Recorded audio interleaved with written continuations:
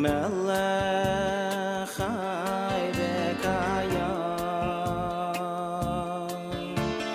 moidei ani lefanecha melech chai v'kayam moidei ani lefanecha melech chai v'kayam moidei ani lefanecha melech chai v'kayam shechazart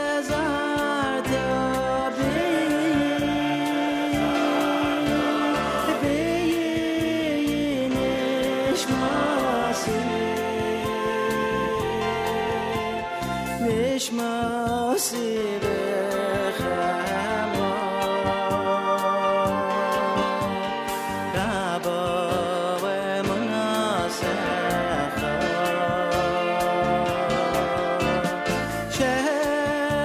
shechazarta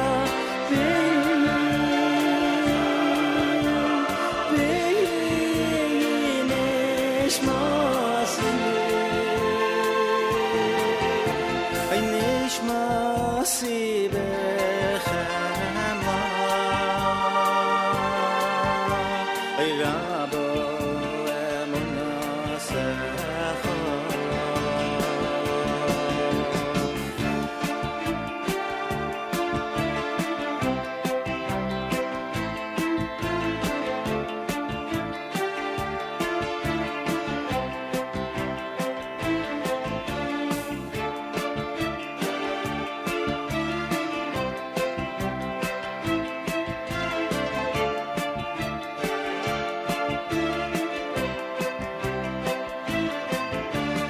moidei ani lefanecha melech chai v'kayam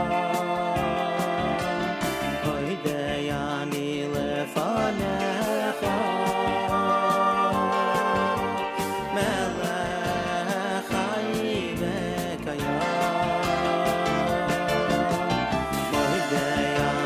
lefanecha melech chai v'kayam moidei ani lefanecha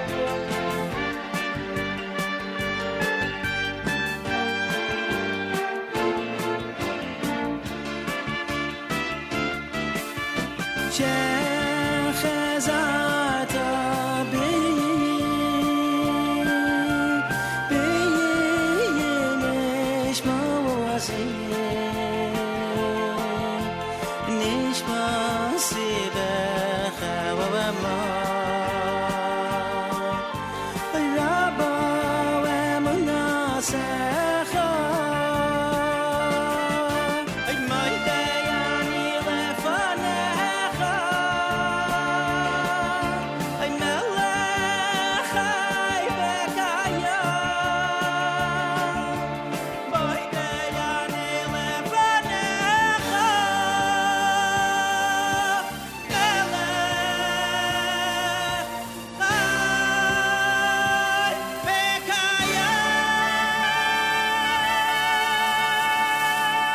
5 minutes after 6 a.m. Good morning, everybody. My name is Nahum Siegel. Welcome to a Monday. This is your Jewish Moments in the Morning radio program. We are in the midst of our 9-day spoken word format. We'll go right into Rabbi Berel Wein in a series that I don't think we've ever presented before here at JM in the AM, a series entitled The Road to Repentance. Rabbi Wein actually has a lecture on tshuva, he has a lecture on tefillah, and he has a lecture on stucca.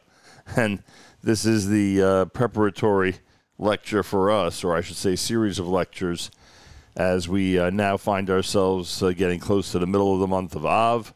Soon it'll be Elul, and of course, right around the corner, it'll be the high holidays.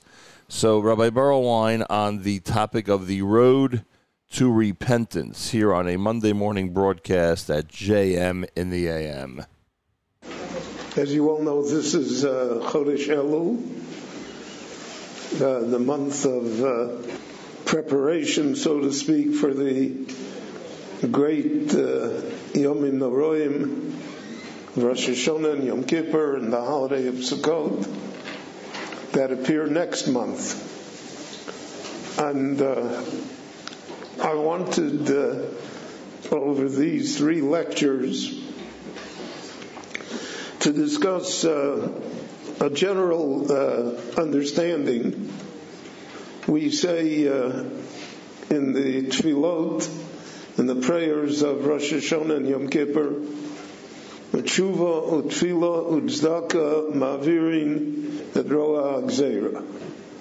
That there are three concepts that, so to speak, heaven takes into consideration and that have the power to ameliorate, to lessen any negative judgments regarding us as individuals and regarding the Jewish people as a nation as a whole. So the three are tshuva, which loosely defined means repentance, but we'll try and give a better and more exact definition. And tefillah is prayer, and tzedakah are acts of charity, of goodness. And that these three concepts have the ability to influence judgment and to render what could be negative into something that's positive. So tonight's lecture is regarding tshuva. Tshuva is a little like the weather, that everybody talks about it, but no one does anything about it. So I wanted to somehow frame it perhaps a little differently than what we are accustomed to. We all know there is halachic tshuva. The Rambam has a whole section of his great work, the Mishnah Torah, Hilchos Tshuva. Now the first question that arises is, it says in the Torah, V'shavta ad Hashem Elokecha.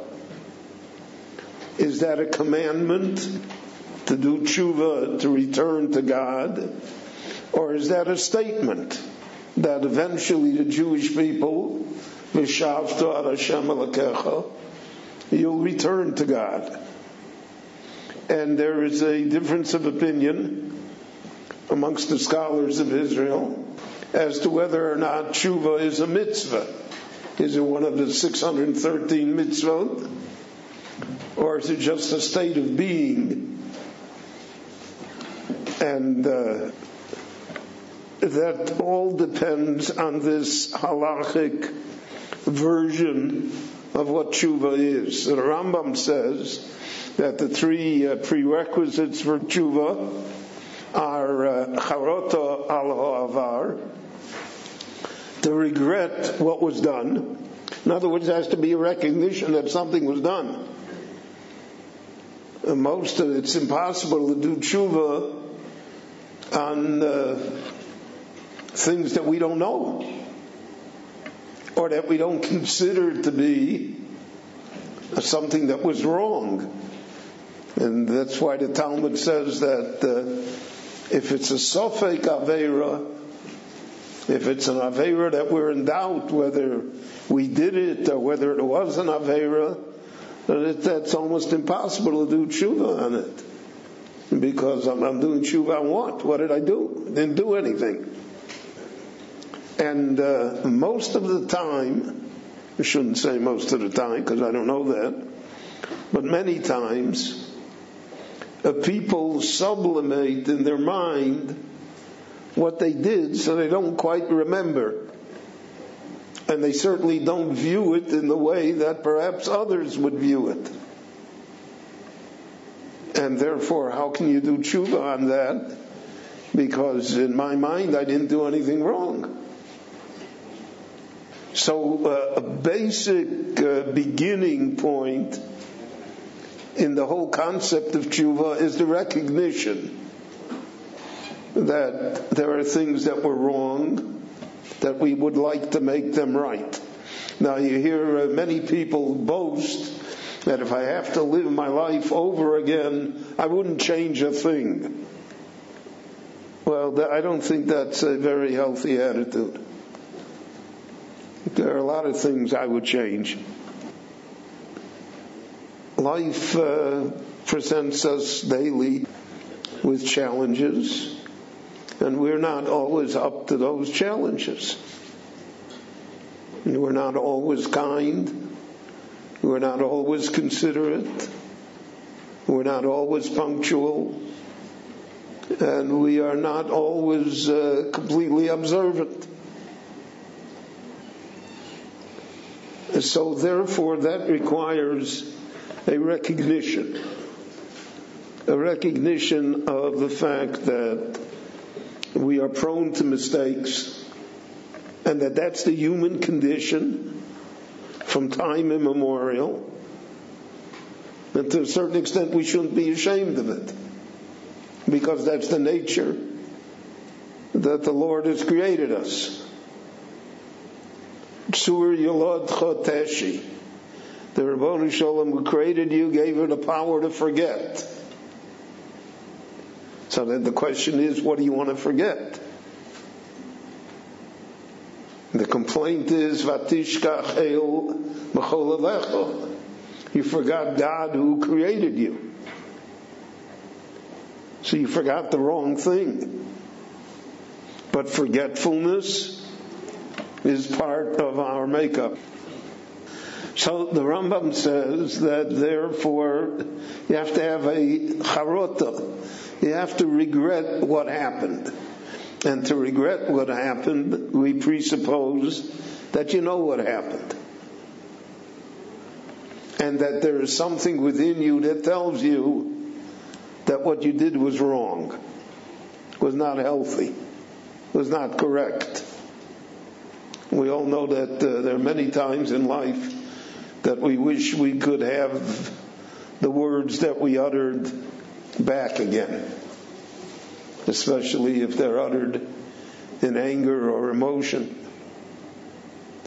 But nothing can be retracted. Once it's out there, it's out there. And in today's world where everything is recorded and seen, every step here in Yerushalayim, they're looking at you. So the Rabboni Shalom Kaviyachal also has surveillance cameras. He also hears what you say. So therefore, true regret is the first step in halachic tshuva. Now we're going to talk about a different kind of tshuva in a few minutes. But in halachic tshuva, true regret begins.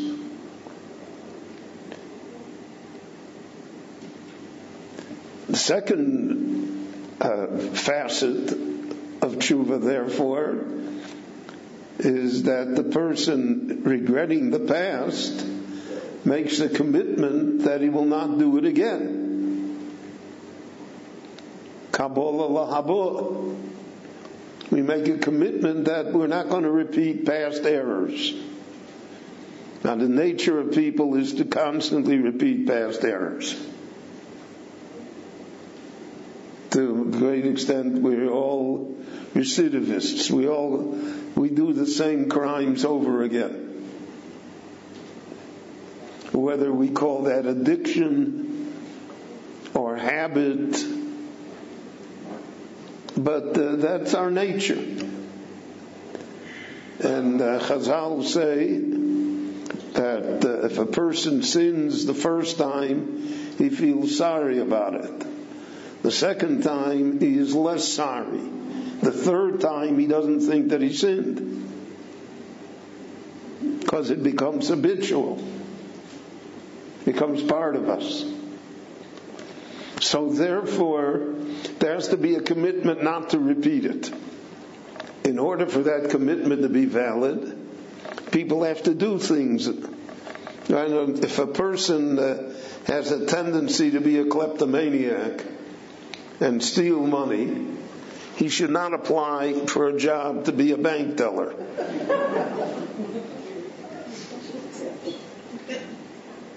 You have to take defensive measures.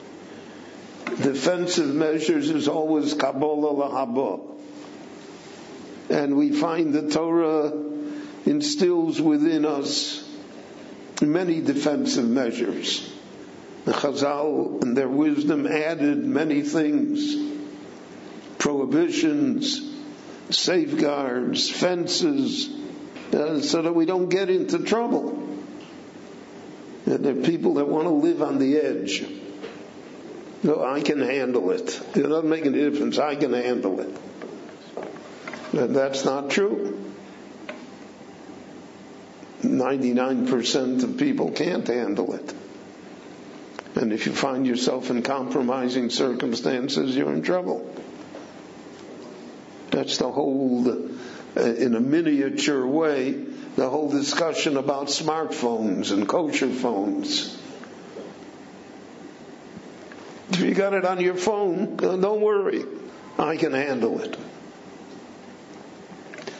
But we find that in so many instances, it really can't be handled. We say in the prayers of Yom Kippur, Omnam Yetzer Solchein Bonu. It's true that our desires dwell within us with such a power that we are unable many times to overcome it. So the only way to overcome it is not to get into the situation. Because by getting into the situation, we doom ourselves to problems that become unavoidable. Now, in our time, the zeitgeist, the prevailing current ideas of society are all against us. Equality of gender. So that flies in the face of reality.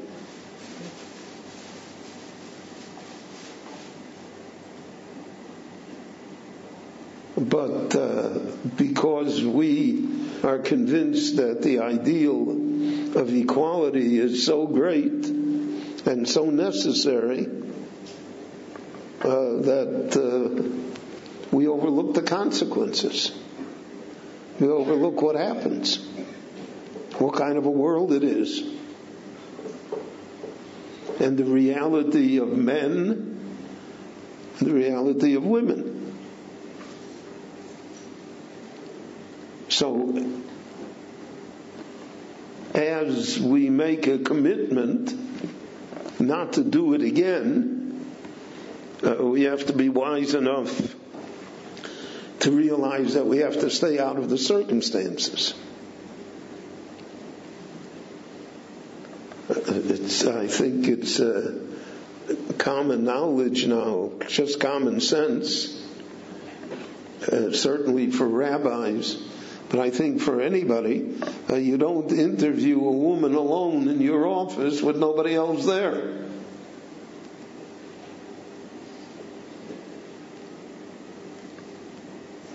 Because even if nothing untoward happened, you are exposing yourself to all sorts of difficulties that you cannot control.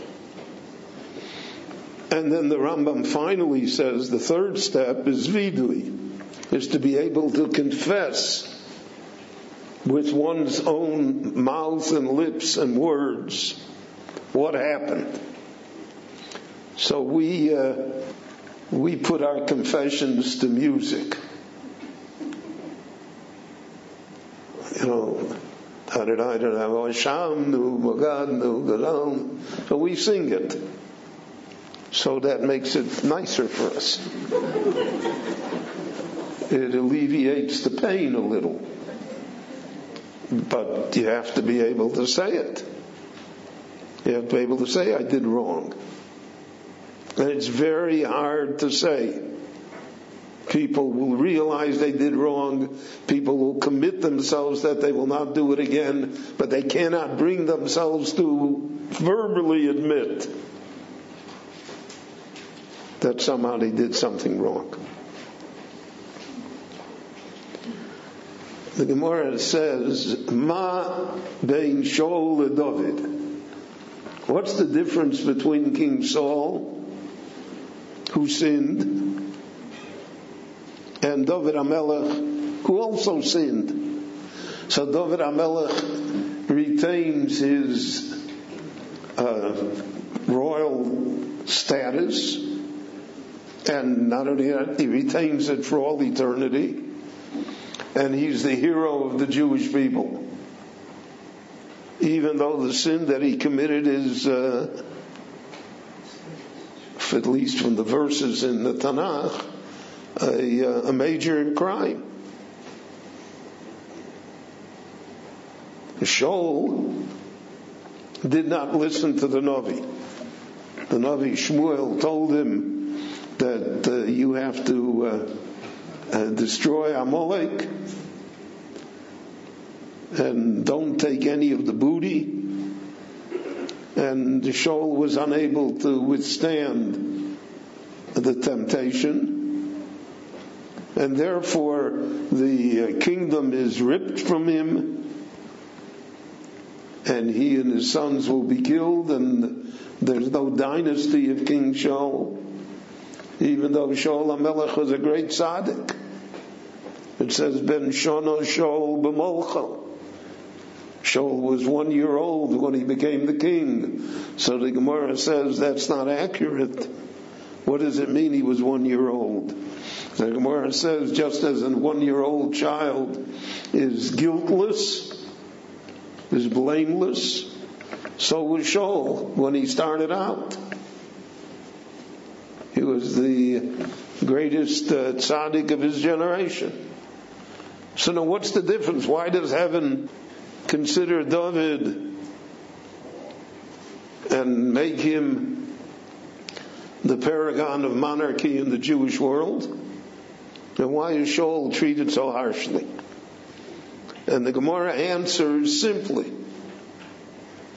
When the Navi Shmuel came to Shaul and he told him, you have sinned, and Shaul did not admit it. Shaul said, but I did everything that you said. So Shmuel says to him, then what are all these sheep bleating about? Why do I hear all of this noise? And in fact, the trop is umeh, right? He mimics the sheep.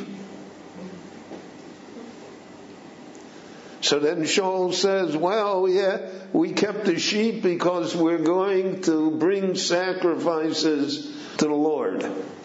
Oh, so we have a noble purpose.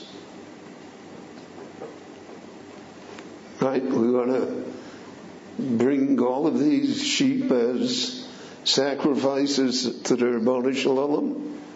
The people will realize how we have to serve God. And Shmuel naturally is not satisfied with that. So then Shaul says, Kishamati b'kol ha'om. It was the people's will. I would have done what you wanted, Shmuel, but the people, they had a shul meeting and they voted.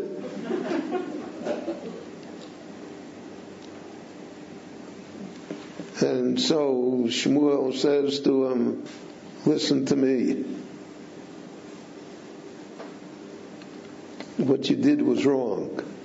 Only then does he say chotasi. Only then does he say, I have sinned. So it takes this whole process for him to utter the word. This is a great man. It's one of the greatest men in Jewish history. But he can't admit it. Can't say it. David HaMelech, on the other hand, the moment the prophet Nosson comes to him and gives him the parable about the rich man with his sheep and the poor man, and David says, well, that such a man should be condemned, and the Navi says, Ata, you are the man. He immediately says, yes, I sinned, I realize I sinned. I admit it. So the ability to do penance by admitting is one of the great characteristics of tshuva. And according to the Rambam, it is a necessary characteristic. And that's why on Yom Kippur we have all of the al-chetz that we recite 9 times.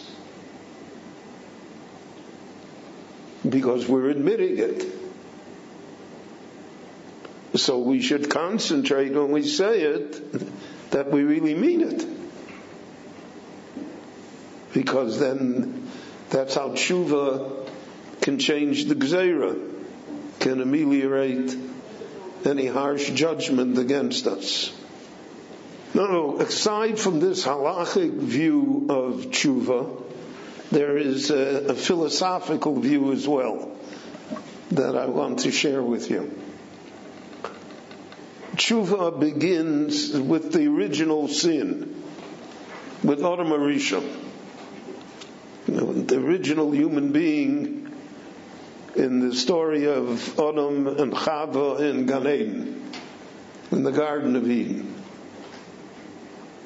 Now, a person sins. Most people do not sin blatantly. They cover it up. In fact, we are well aware the mantra, which is true, that many times the cover-up is worse than the crime. Because people go to ingenious lengths, falsify documents, commit perjury, suborn other witnesses, all in order to cover it up. So in the story of Adam in Gan Eden, the Torah tells us, Vayedu shneim ki haru mimeim. They knew that they were now naked. And the Rashi points out that they were naked of mitzvahs. They had lost the aura of holiness. So what happens is that they hide. Adam hides in the garden. So it's like little children at play. If you watch them, I'd go seek. So if I can't find a good place to hide, I just cover my eyes as though I hid.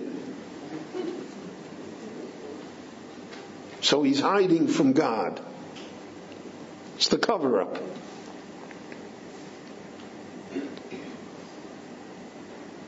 So the Torah teaches us that he hears a voice emanating from heaven, so to speak, that says, Ayeka, where are you? So the simple explanation is he's hiding. So then we ask, where are you? Because I want to find you. But no one can hide from God. So the question is much deeper. Ayeka, where are you now? Now that you sinned. Now that you ate from the fruit of the Eitz Hadas. Now that you realize the consequences. So now what? Ayeko, where are you? And that is a question that reverberates over and over again in Jewish history and in the individual life of a person. Now we could ask that today. Ask the Jewish world, Ayeko, so where are you now? After the Holocaust, after the creation of the State of Israel, after the fall of communism, after all of the nonsense that's going on, where are you now? What are you now? I'm a progressive socialist. Is that what you are? Ayeko, where are you? So the first step in tshuva, in this philosophical tshuva, is to be able to identify where I'm at. So I have to identify where I am at relative to previous generations. And I always mention that my Rabbi in the yeshiva used to say, he said it in my generation, I don't know if it's true any longer, but in my generation it was. He used to say that if your grandparents and your grandchildren are both proud of you, then you're probably all right. Because there's a continuity. So where am I? I'm where my Zayda was. Where, that's where I'm at. But if that doesn't exist, when you ask Ayeko and nobody can answer, so then that is a difficult situation. That precludes any type of tshuva, any type of improvement, because you don't know where you're at.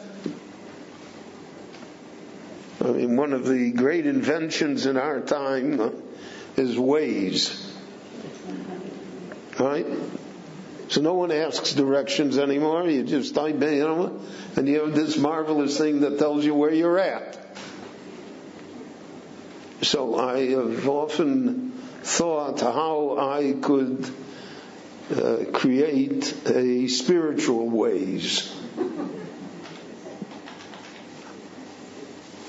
Because I know what I would like to be, and I know how I would like to get there, but I don't know where I'm at, right? My GPS is not working. And so that is an enormous challenge. And that's a national challenge to the Jewish people. And it's a national challenge to our state here in Israel. Where are we? And that's part of the whole discussion that goes on. Jewish democracy or a democratic Jewish state, which is more, which is less. And whether we should have a national law, or everybody's equal, the whole thing is Ayeko. Where are you? And especially after what we have undergone over the past century, so one would think that we would have a glimmer of wisdom. We would have some understanding, so to speak, of where we can go, of what we want to be. The pilot got on the intercom in the airplane, and he said, I have good news and bad news. The good news is that we're 10 minutes ahead of schedule. The bad news is that I have no idea where we're at. So that's pretty much a description of our time. We're 10 minutes ahead of schedule. Everything is going great. We got an economy, we got an army, we got this. That's wonderful. It's who could have imagined this 75 years ago? The only thing is we don't know where we're at. And until somehow that problem is resolved, these issues will continue to plague us. and will continue to confuse us. The Gemara in Sanhedrin says as follows. The Gemara asks a very good question. How could it be that in First Temple times, when you had prophets, Yeshaya, Yirmiyah, Yechezkel, Zechariah, who always preached to the Jewish people that they should repent, who warned them of the consequences of not repenting? How could it be that people turned a deaf ear? That people didn't respond as they should have? That's the question the Gemara, and it's the Gemara in Chelik in the last chapter of Sanhedrin. So the Gemara gives a few answers, all of which are relevant to us. One answer is, well, we don't see any reward in repentance. We don't see any advantage. The same thing happens to good people that happens to bad people. The famous problem of tzaddik v'ralo v'rosha v'tovlo. We don't see that goodness is rewarded. We don't see that there's any benefit in listening to the Navi. In fact, we see just the opposite. That we live in a cruel world, and that because of that, you have to be a hard person. And we're not interested in repentance. It doesn't pay. That's what they answered him. It doesn't pay. So you can say, as we do, well, maybe it doesn't pay in this world, but it will pay in the next world. Or you can say it doesn't pay temporarily, but over the long run of history it will pay. But people don't think that way. That's a level of sophistication that most people do not achieve and are unable to deal with. And therefore those generations continued to worship idols and continued their evil behavior because they said it doesn't pay to do differently. And therefore they didn't do tshuva. So that's one great obstacle to tshuva, is the fact that we don't see any immediate rewards. And in a world that operates on the concept of reward, I work hard, I make more money, I take care of myself, I'm healthy, etc., etc. So if we're unable to see the reward, so then, so to speak, it doesn't pay. That's one answer that was given. And that certainly is an answer in our time too.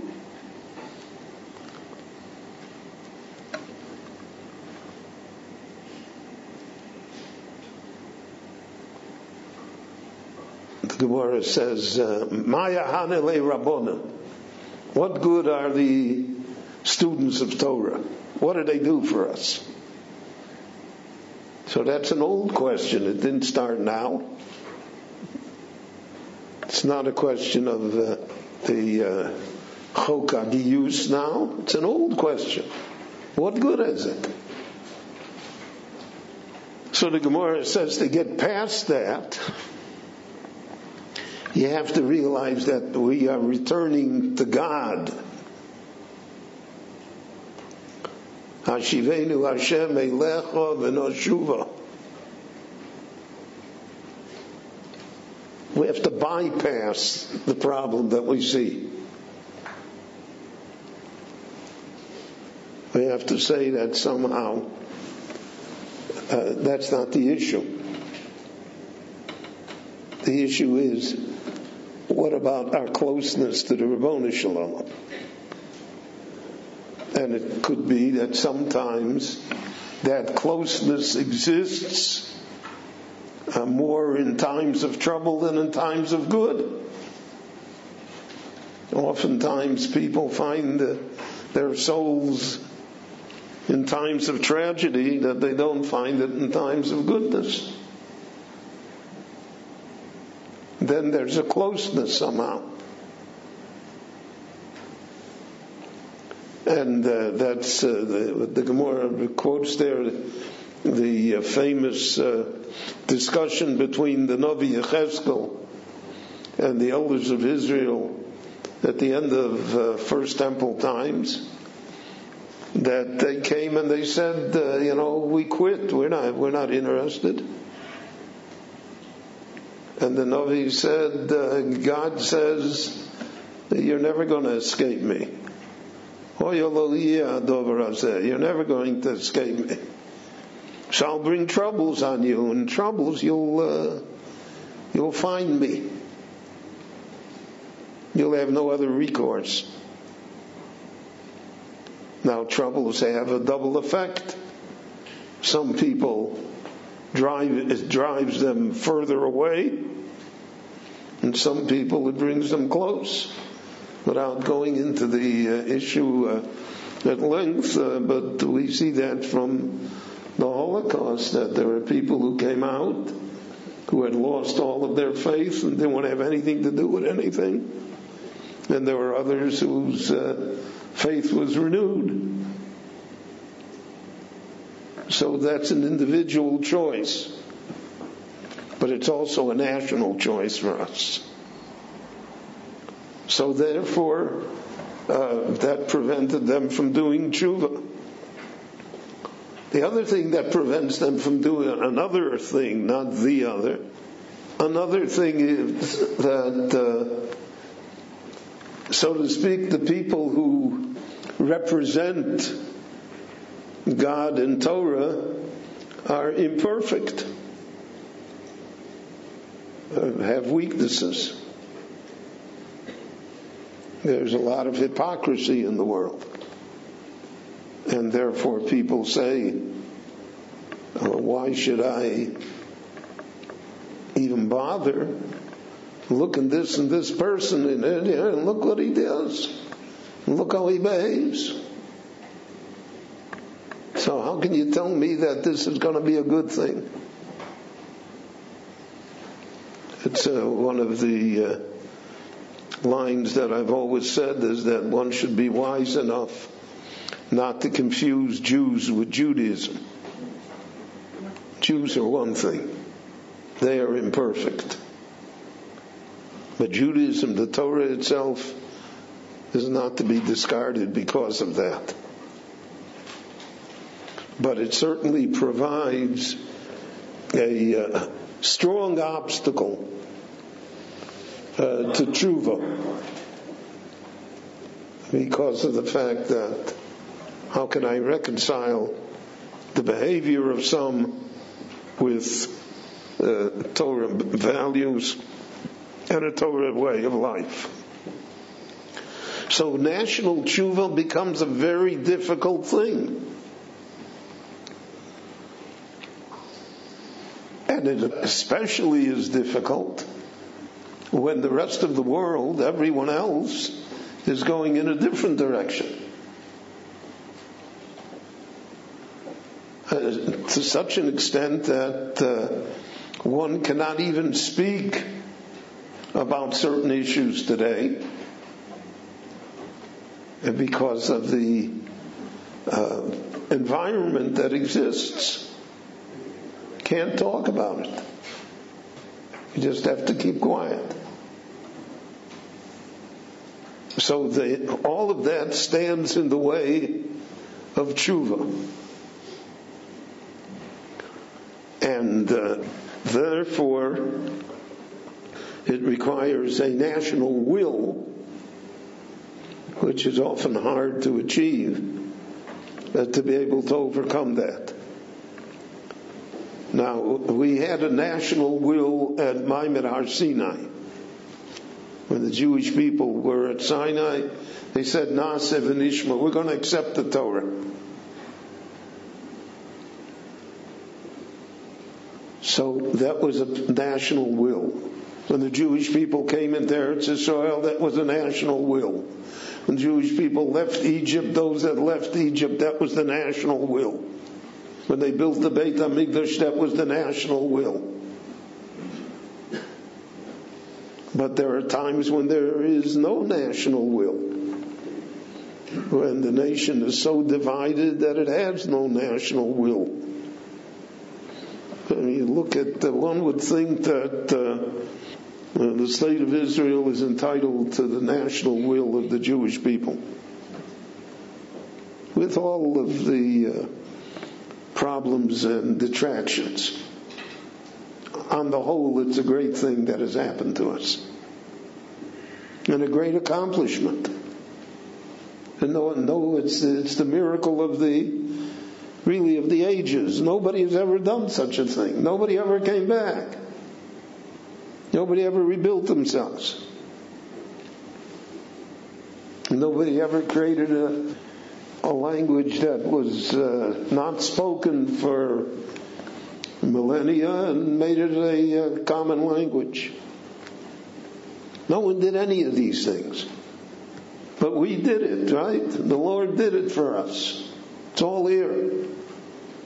But there's no national will to support it. It's eroded all over the world. In fact, the leaders of anti-Israel are basically Jews, more than anyone else. So how shall we therefore create this national will? And that's the idea of tshuva, of Hashivenu Hashem Elecha v'Nashuva. Now that is a debate between God and between the Jewish people. God says to us, Shuva Elai, you come back to me first, Ve'ashuva Aleichem, and then I will return to you. I'll help create that national will. I'll help inspire you. We say, Hashivenu Hashem Elecha, God, you take us back first. Ve'ashuva, then we will do tshuva. So that's a tough debate, right? We all know that when there's a great argument between people who really love each other, the question is, who says first, I'm sorry? Who is willing to break the ice, so to speak? So we say, God, it's up to you. You do it. And Rabbi Shalom Kaviyachol says, it's up to you. You do it. So it's a standoff. And when it's a standoff, so then it doesn't happen. We say, Chadesh Yomeinu Kikedem. Renew our days as days of old. What days of old are we talking about? So the Meforshim explained the days of old are when we had national will. It's Maimed Har Sinai, it's Yitzias Mitzrayim, it's entering Eretz Yisrael, it's building the Beis HaMikdash. That's Chadesh Yomeinu Kikedem. We had a national will to do these things.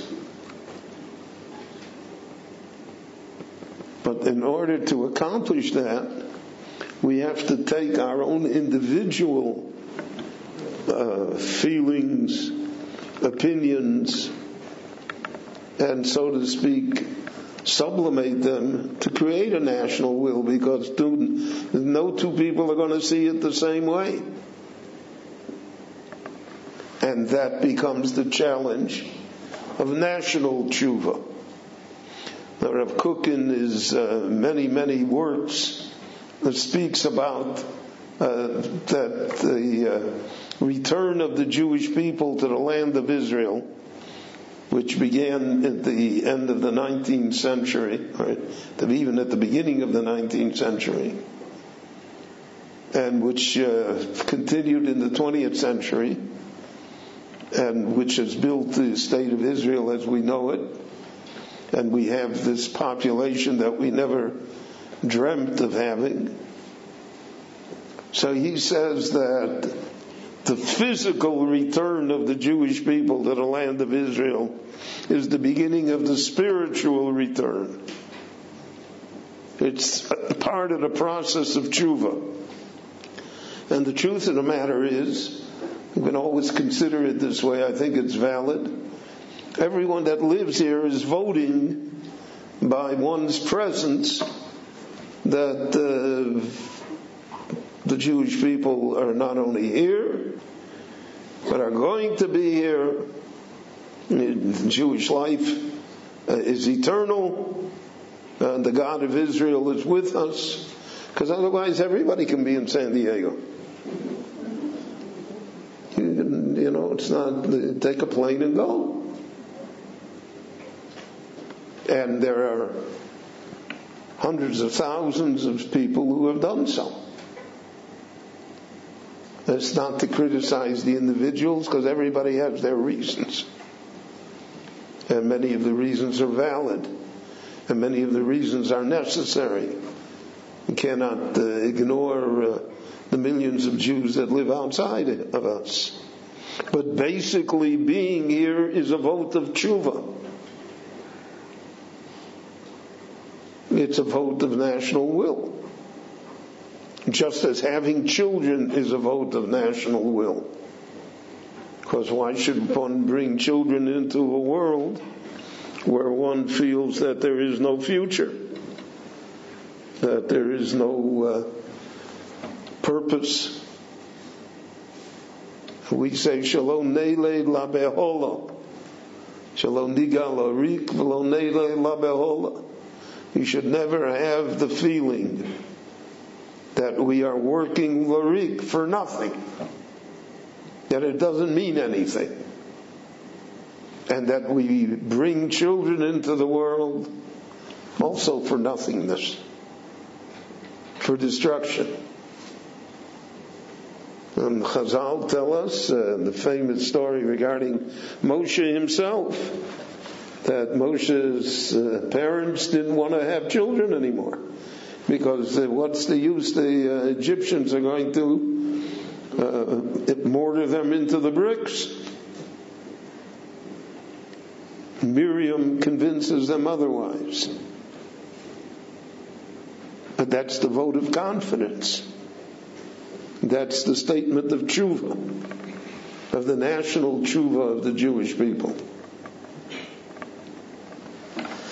So it's a process, just as the individual, it's a process. Nationally, it's also a process. So nationally also, you have to have charota al ovar. You have to regret what happened. So you have to know what happened. You have to know what mistakes, and why should we make them over again? Why should the mistakes that were made in Europe in the 19th century, or in Russia in the 20th century, we have literally tens of millions of people who have some sort of Jewish genetic composition, but are not Jews.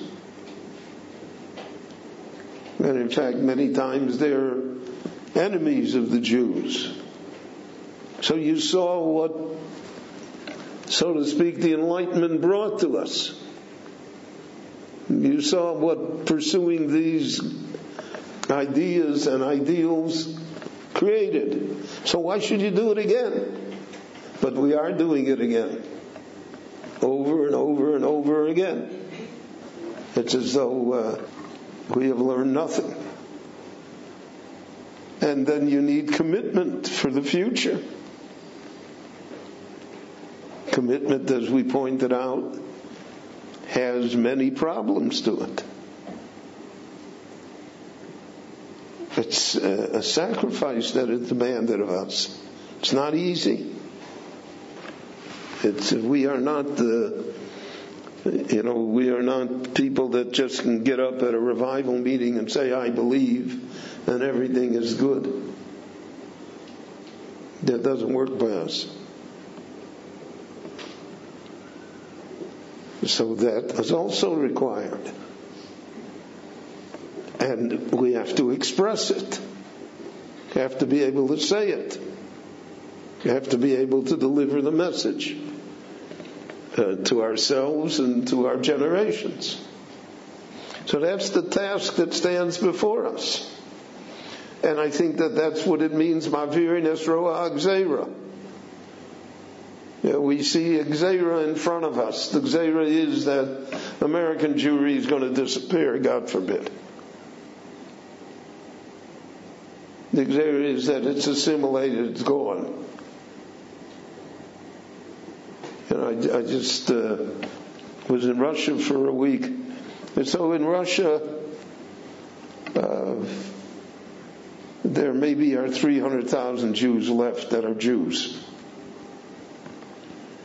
But there's like 1.5 million people that are half Jews, quarter Jews, third Jews, maybe Jews, wannabe Jews. And it's all doomed. It's tragic beyond words. So that requires the wisdom of tshuva to be able to somehow salvage what we can salvage. So that's the Roa HaGzeira. That's the evil decree that is upon us. That if we do nothing, then all of this is going to somehow not turn out well for us. But if we do something, if we regret and we repent and we recognize and we identify and we remain firm and we commit ourselves to better things and that we're willing to express it, so then Ma'avir Nesroa Gzeira, then the decree is certainly ameliorated, it's certainly made better. It certainly gives us a chance for great things, for great dreams, for the ability to rise above all of these obstacles. And so, my friends, in the great and good year that is coming upon us, as we prepare for Rosh Hashanah and Yom Kippur, let us renew our power of tshuva. And let us say that we will be willing to be forthcoming in coming closer to the Ribono Shel Olam, in dealing with Him, in understanding our role and our mission. And with it we'll be blessed with a great and good year. Lanu l'chol Yisrael. Amen. Rabbi Berel Wein, the lecture is entitled Tshuva, part of Tshuva Tefillah Tzedakah. We'll, of course, get to Tefillah in hour number 2. The series is entitled The Road to Repentance, a brilliant series by Rabbi Berel Wein. And, of course, as we now are in the month of Av and soon we'll be in Elul and then the high holidays, it is a perfect time. I mean, it's always a perfect time, frankly. It's always a perfect time to reflect on our obligations regarding repentance. But it's certainly a good time to enjoy the incredible insight and the remarkable recommendations that Rabbi Wein makes in these brilliant lectures. Information about Rabbi Wein's lectures, 1-800-499-WEIN, 1-800-499-WEIN, and, of course, RabbiWein.com, RabbiWein.com. We are keeping somewhat of a close eye and ear on what's going on in Jerusalem after a weekend of protests to a degree that I don't even think we've seen protests to the degree that we've seen over the last couple of days in Israel, even over all these 26, 27, 28 consecutive weeks of protests. But we are keeping a close eye on when this vote is actually going to happen in the Knesset. To boil it down, they're trying to vote. They're going to likely vote on a measure that would slightly or largely, depending on your political perspective, take away some of the power from the Supreme Court and move some of that power to the legislative or executive branch, I should say, in Israel. So that's what it boils down to. The reasonableness clause, reasonableness law is what's going to be voted on. And we have conflicting guesses in terms of when this vote's going to take place. I've heard everything from a couple hours from now to the middle of the night when the vote's actually going to be taking place, because obviously the debate continues in the Knesset. So we'll see what happens. We'll hear the news at the top of the hour in Hebrew. We'll keep a close eye on what's happening in general in terms of news coming out of Israel.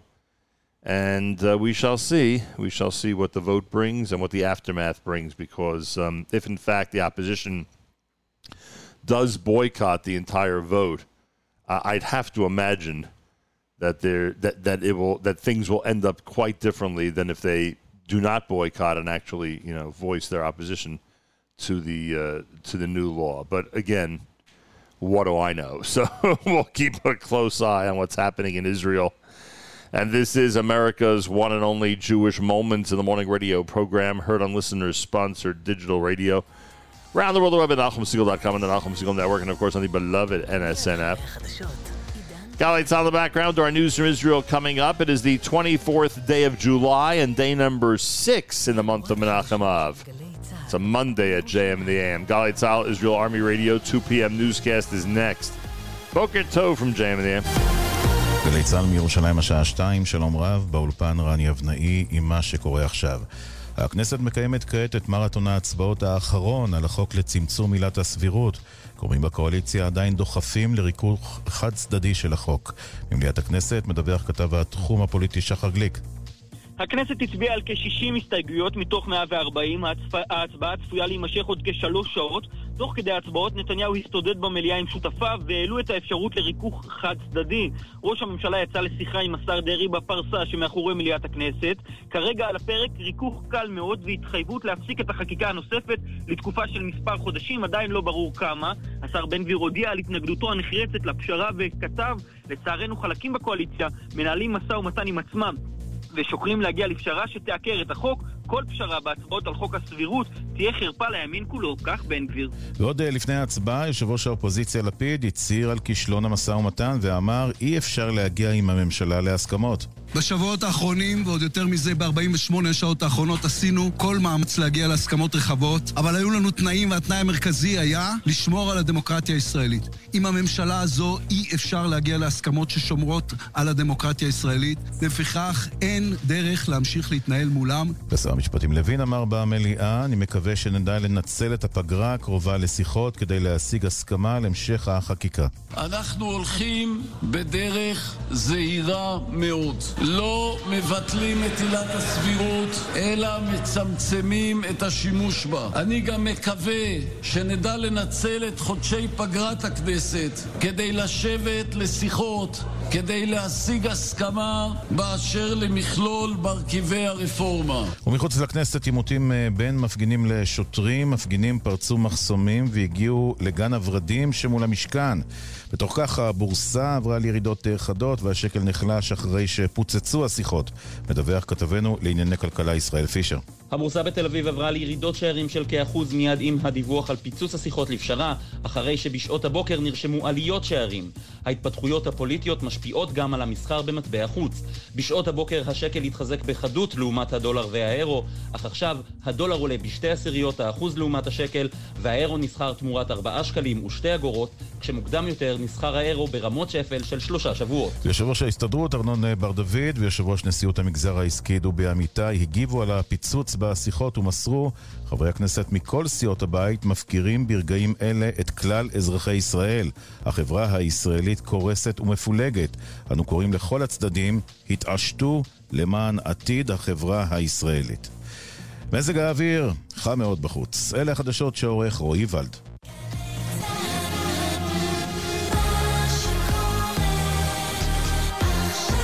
JM in the AM. All right, so the Jerusalem Post is discussing a whole bunch of things regarding today's vote. As the government reaches the end of a marathon debate before the third and final vote on the reasonableness standard bill scheduled to take place on Monday afternoon, protests outside the Knesset and across Israel continue to heat up. So the protests are still going pretty strong. What else do we have here? Finance Minister Smotrich tried to arrange a last-minute compromise during the reasonableness clause vote on Monday. He requested to postpone legislation for at least 6 months. It was rejected by Justice Minister Levin and National Security Minister Ben-Gvir. What else do we have here? The session, as the Knesset has begun to vote on the reasonableness clause, the session will include 140 votes, 5 of which will be by name, meaning I'm assuming each member of the Knesset will have to reveal their vote. And the opposition members are pledged to boycott the final vote. So I guess of these 140 votes going on, the final one is the one that the opposition is planning on boycotting. And Prime Minister Netanyahu has returned to the Knesset after his release from the hospital. Many of you probably saw and heard the news over the weekend that he is now with a pacemaker helping his heart along. That was a development that happened over the weekend. All right, JM in the AM, Rabbi Berel Wein and his lectures continue to be the centerpiece of our, why did I do that? Of our 9 days programming. Information about Rabbi Wein's lectures, 1-800-499-WEIN. Again, that's 1-800-499-WEIN. We are featuring the series from Rabbi Wein on the road to repentance. Again, the series is entitled The Road to Repentance. We're up to Tefillah, Tshuva, Tefillah, and Stucco. We're up to Tefillah. We'll get to that in a moment. Oh, by the way, I want to wish a happy birthday to Yaakov Arbach. Yaakov Arbach, one of our dedicated listeners in our audience, to say the least. He is really a dedicated listener. Yaakov, our dear friend, is celebrating a birthday today. I believe it's 34, if I'm not mistaken. Yaakov Arbach is celebrating a birthday today, and we say Mazal Tov from all of us here at JM in the AM. Also, I got a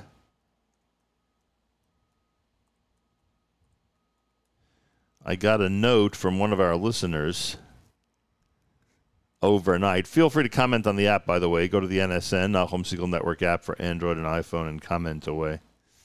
I got a note from one of our listeners overnight that I wanted to actually open up and read on the air. Let's see if I could find it. This is here it is. This was written yesterday by listener Sarah. And it says, "Hi, Nahum. Tomorrow is your favorite listener's birthday. Yes, our Ima listener, Sina. To the best Ima, Schwiger, and Bubs that ever was on her special birthday day. We are so privileged to be able to learn from your ways and follow in the path that you and Abba, Alav Shalom, have set us on. Our children and grandchildren are fortunate to have a bubby that's always available no matter what, and that has a special relationship with each one of them. May HaKadosh Baruch Hu grant you many more happy, healthy, and nachas-filled and nachos-filled years to enjoy with your beautiful family. Ad Mea ve'Esrim Shana. Love always, your biggest fans, Shoshana, Sarah, and Tzipi." So a very, very special happy birthday to listener Sina. How amazing is that? from all of us here at JM in the AM. And that was really nice to see that note overnight and to be able to share that with everybody. Hask Experience Day is this coming Sunday. Those of you who've never visited Camp Hask, Sunday's an amazing opportunity to come and see what that magical place is all about. There'll be a live concert with Joey Newcomb, Baruch Levine, Moshe Auslander, Mendy Warch. It's all Sunday, Shabbos Nachamu weekend, starting at 10 a.m. and going until 2 p.m. So again, Hask Experience Day is this Sunday. Try your hardest to be part of it. Also, Tisha B'Av is this coming Thursday. There will be the 46th annual Mincha and Speakers program. It's all happening via Zoom this year instead of at the Isaiah Wall. At 1:45, there'll be Mincha from the Hebrew Institute of Riverdale and plenty of guest speakers. Those of you who want the Zoom meeting ID, dial-in number, etc., either contact me, Nahum at NahumSiegel.com, again, Nahum at NahumSiegel.com, or speak with Glenn Richter at 212-663-5784, 212-663-5784. All right, so it's time for our next lecture. Again, Rabbi Wein's lectures at 1-800-499-WEIN and rabbiwine.com. This is the lecture from the Tshuva Tefillah Tzedakah trio. This is the one on Tefillah at JM in the AM. In the Tefillot of Rosh Hashanah and Yom Kippur, and so we recite with great fervor that Utshuva, Utfila, Utzdaka, Ma'avir Nesro Agzera. That there are three elements that can influence and even change decrees that were made in heaven, and do so on a beneficial basis. Now, Tefillah is one of them. But Tefillah, as we understand it, prayer, is a revolutionary concept in human thought. And it really is a Jewish invention. The idea that one can pray to heaven, and through the prayer, the decisions of heaven can be influenced and even rescinded. And that idea is, if you'll think about it for a minute, truly revolutionary, radical. Because if heaven made up its mind, so to speak, so then how can it be changed? And what power do human beings have to change it? And why is prayer that power? So I want to speak to you tonight about this idea, the concept of prayer. Tefillah, as we know it and associate with it, has halachic consequences. An entire section in the Shulchan Aruch, Hilchos Tefillah, the laws regarding prayer. A prayer as we have it is formalized, it's instituted, its text is set. That's one aspect of prayer. But the concept of prayer is itself something that is worthy of understanding and of appreciation. So, for instance, in the Torah, we do not find that Adam Arishon, original man, prayed to God.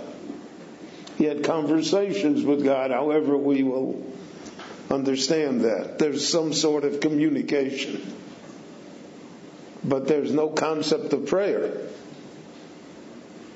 And when Cain is found to be guilty of murder of his brother Hevel, so again he has a conversation. He doesn't pray to God. He just says, your judgment is unfair. Godol avoni minaso. My sin is greater than I can bear. Kol motzi harguni. Anybody that finds me will kill me. Because they'll say I'm the murderer. And therefore they will avenge the murder. But he's not praying to God in the sense that we appreciate prayer. Noah, when he is told that the world will be destroyed, the Torah makes almost no comment. Noah doesn't say anything. He doesn't seem to attempt to ameliorate the decree. He's building the ark. He tells the people that terrible things are going to happen, the disaster will befall mankind. But he doesn't appeal to God to change his mind. He doesn't say, don't do it. In the ancient world, really till our time almost, service to gods, to the Avodah Zorah, to the gods that existed in the world, always was done through animal sacrifice and many times through human sacrifice. And that was the concept of serving God. So you were appeasing God. You were treating God like a judge who could be bribed. And there were various ways of bribing him. And that was the concept of sacrifice. And that's what the Gemara means when it says that in the time of the Ovos, Bomos, private altars for sacrifices were acceptable and were the norm, but that for later generations that was no longer the case. That's not, because that was the mentality of the generation. The mentality was that you have to appease the God. And in the pagan world, the gods were just as evil as the human beings. So therefore, if you're talking about gods that are adulterers, murderers, thieves, so naturally you can corrupt them too. That follows logically, because that's true for human beings. And so gods can be blackmailed. On that primitive idea, which again I want to emphasize still exists in our world today in various forms, is the dividing line between our father Avraham and what went before him. It's not only that Avraham is a monotheist. It's not only the one that he says that no graven images have any powers, and that there are not a plethora of gods, but there's only one universal creator. But Avraham takes it upon himself to state that somehow a human being can, by the process of prayer, of speaking, somehow change and influence the decisions of heaven. And we find that by the story of Avraham and Sodom. God says to Avraham, I'm going to destroy Sodom. The sins of Sodom and Amorah are so great that I can bear it no longer. Just as he told Noah the sins of that generation are so great. I'm bringing the flood on them. So now he says to Avram, I'm going to destroy Sodom. So where Noah was quiet, Noah accepted, if God said he's going to do it, then he's going to do it. So to speak, who might argue with God? Avram prays to God. And he argues with him. He says, well, maybe, 50, 45, 40, 30, 20, 10. And God agrees. God did not start out that if there are 50, 45, 40, 30, 20, 10, I won't do it. He said, I'm going to do it. I'm going to destroy all of Sodom. So Avraham is the one that creates this concept of the power of prayer. That prayer is, in terms of Avraham, the ability to argue with God, so to speak. The ability to say to God, we are human beings. As human beings, what you do reflects upon you, so to speak. Now, it could be that you don't care about that. But we who represent you in this world, we have to care about it.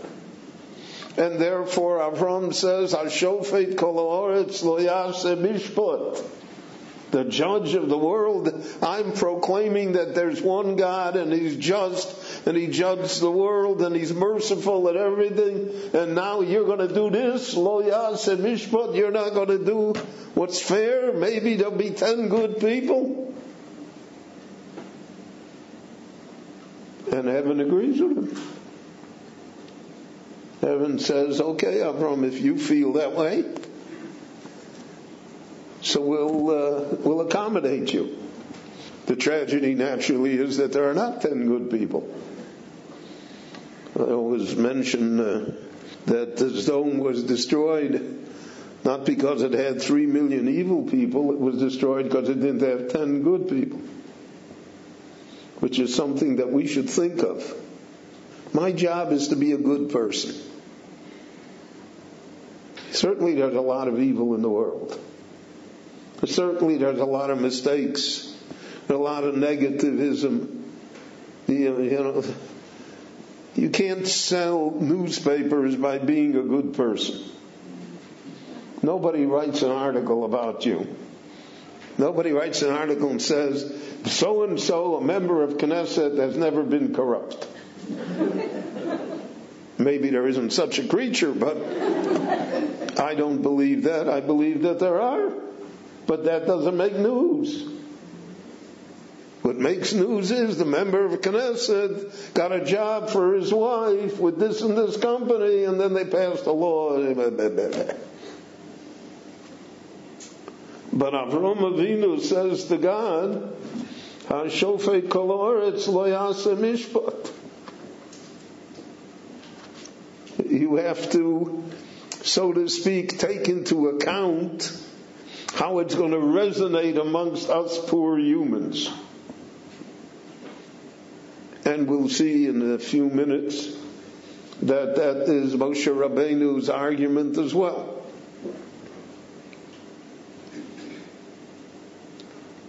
So we have the first instance of prayer. But it's prayer on behalf of someone else, not prayer on behalf of the person who is praying. Avram is praying on behalf of someone else, on behalf of cities, of civilizations. He's not praying on his own behalf. And we've never find Avram Avinu praying for his own welfare.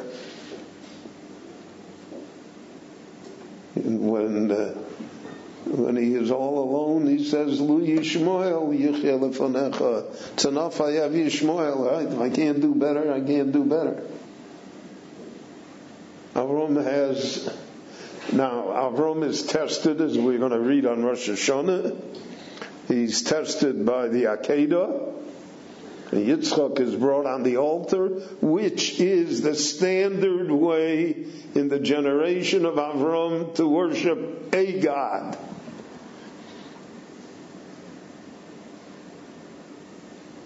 So you kill a child. It's the greatest sacrifice, and that appeases the God. And if the God is appeased, then we can keep on going. And so he brings Yitzchak up on the altar, and the angel stops him. And that's the introduction into civilization of the Jewish idea that gods are not appeased by human sacrifice. And we will say that great pasuk in our prayers on Yom Kippur, Hachofotz echvotz b'mos hameis.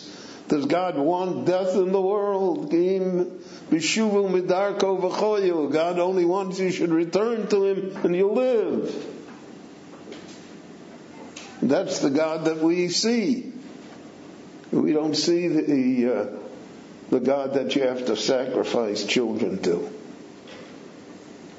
So now Yitzchak marries Rivka. Now you have to always remember that our Ovos and Imos did not have easy lives. One would have thought, since they are such great people and such holy people, so they would have good lives.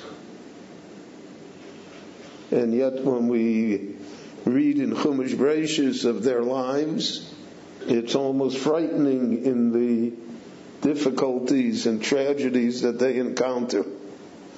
And when the one time Yaakov Avinu, Vayeshev Yaakov, Bikesh Leshe B'Shalva, he wanted to, live in his condo, the Rebbeinu Shalom said, "What is that? Lodayo, it's not enough for tzaddikim. The spiritual world, he wants this one too?" Which is an implicit criticism. So Yitzchak marries Rivka, and he loves her. It says, Vayehoveho, and they have this marriage, but she is a barren woman. And he does not resort to the same tactics that his father did in taking Hagar as a second wife in the family. So the dynasty is over. So here we encounter for the first time personal prayer. That a person prays for his or her own welfare, for his or her own future and desire. So it says, Vayetar Yitzchak. Yitzchak prays to God, L'nochach ishto, facing his wife, who is also, Rivka also prays. So that's the first time that we see prayer for oneself. That, so to speak, we appeal to God on personal matters. Because many times people would think, that God is busy with all sorts of great things. He's got to run the whole universe.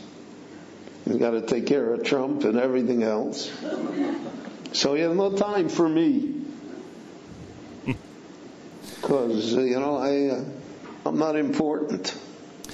JM in the AM, all right, Berel Wein with a fascinating lecture on the topic of tefillah from the series entitled The Road to Repentance here at JM in the AM. It is a Monday morning, 24th day of July. Happy birthday, Yaakov Auerbach, the 6th day in the month of Menachem Av, as we get closer and closer to the observance of Tisha B'Av, Wednesday night and Thursday. Feel free to comment on the app. Go to the NSN, Nachum Segal Network app for Android and iPhone, and comment away. Listener Sina, supposedly, based on what we read earlier, listener Sina is celebrating a birthday today, so we're going to make sure to wish her a very happy birthday from all of us here at JM in the AM. Hask Experience Day this coming Sunday. Keep that in mind.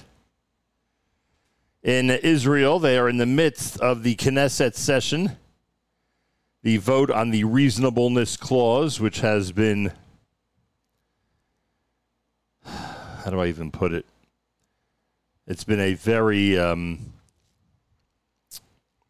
active electorate that has weighed in on this reasonableness cause over the last few days. That's an understatement.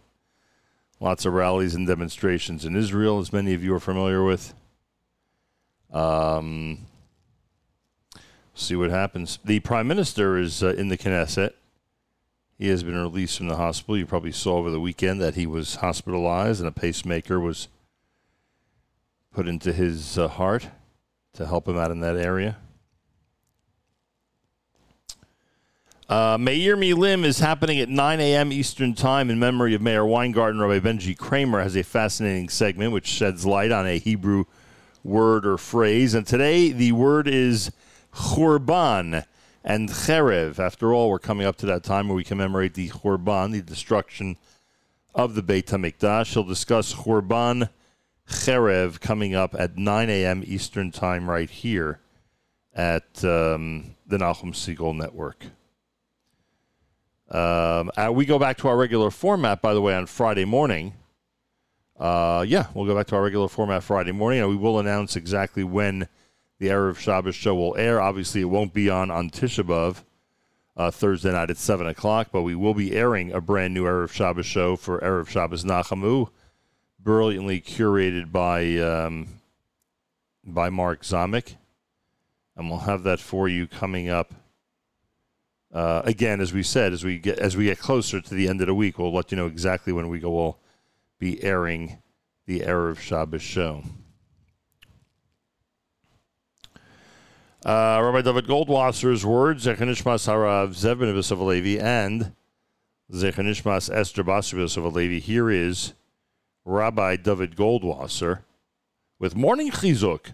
Good morning. We learn in the Talmud Yerushalmi that there were several things that were decreed by the Chachamim, by the great sages, so that we should always remember the Chorban Beis HaMikdash. It should be a reminder that we continuously need to mourn and to miss the Beis HaMikdash. Our halacha tells us that they were gozer. A person was not allowed to wear the special crown that was made for chasanim, for the groom.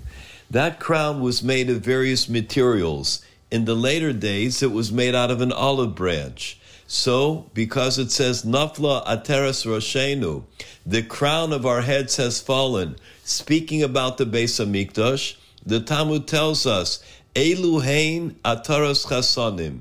These were the special crowns that the Chasanim used to wear on the day of their wedding. What happened was that all the people would listen.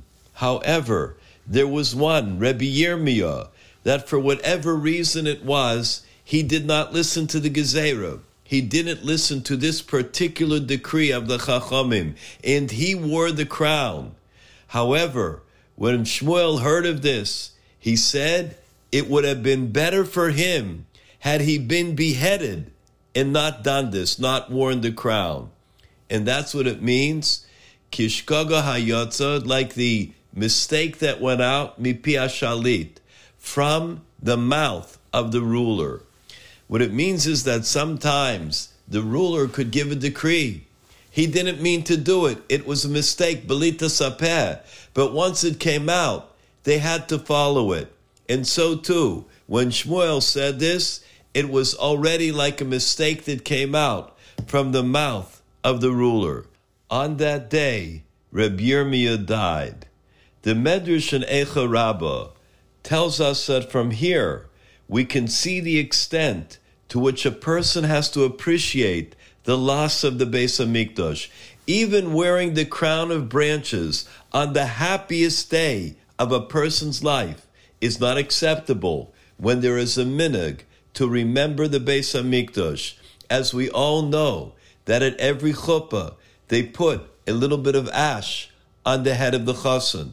At every chuppah, the chassan breaks a glass. Im lo a'ales Yerushalayim al rosh simchasi. If I do not remember Yerushalayim at the time of my greatest joy. We understand that each and every day we remember the Beis Hamikdash, and we pray that speedily in our days may we see the arrival of Mashiach in the building of the third and final Beis Hamikdash. This has been Rabbi David Goldwasser bringing you Morning Chizuk. Have a nice day. JM in the AM, lots of developments in Israel. There are now some strikes being threatened by large organizations within Israel in light of the vote that's taking place right now.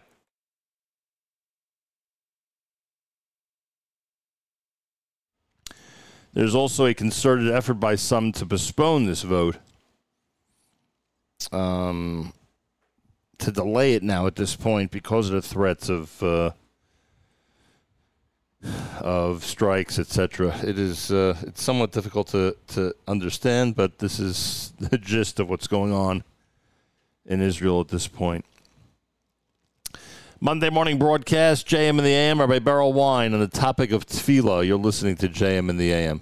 Avinu vayeshev Yaakov bikesh leishev b'shalva. He wanted to, live in his condo. The Rebbeinu Shalom said, "What is that? Lodayo, it's not enough for tzaddikim. The spiritual world, he wants this one too." Which is an implicit criticism. So Yitzchak marries Rivka, and he loves her. It says, Vayehoveho, and they have this marriage, but she is a barren woman.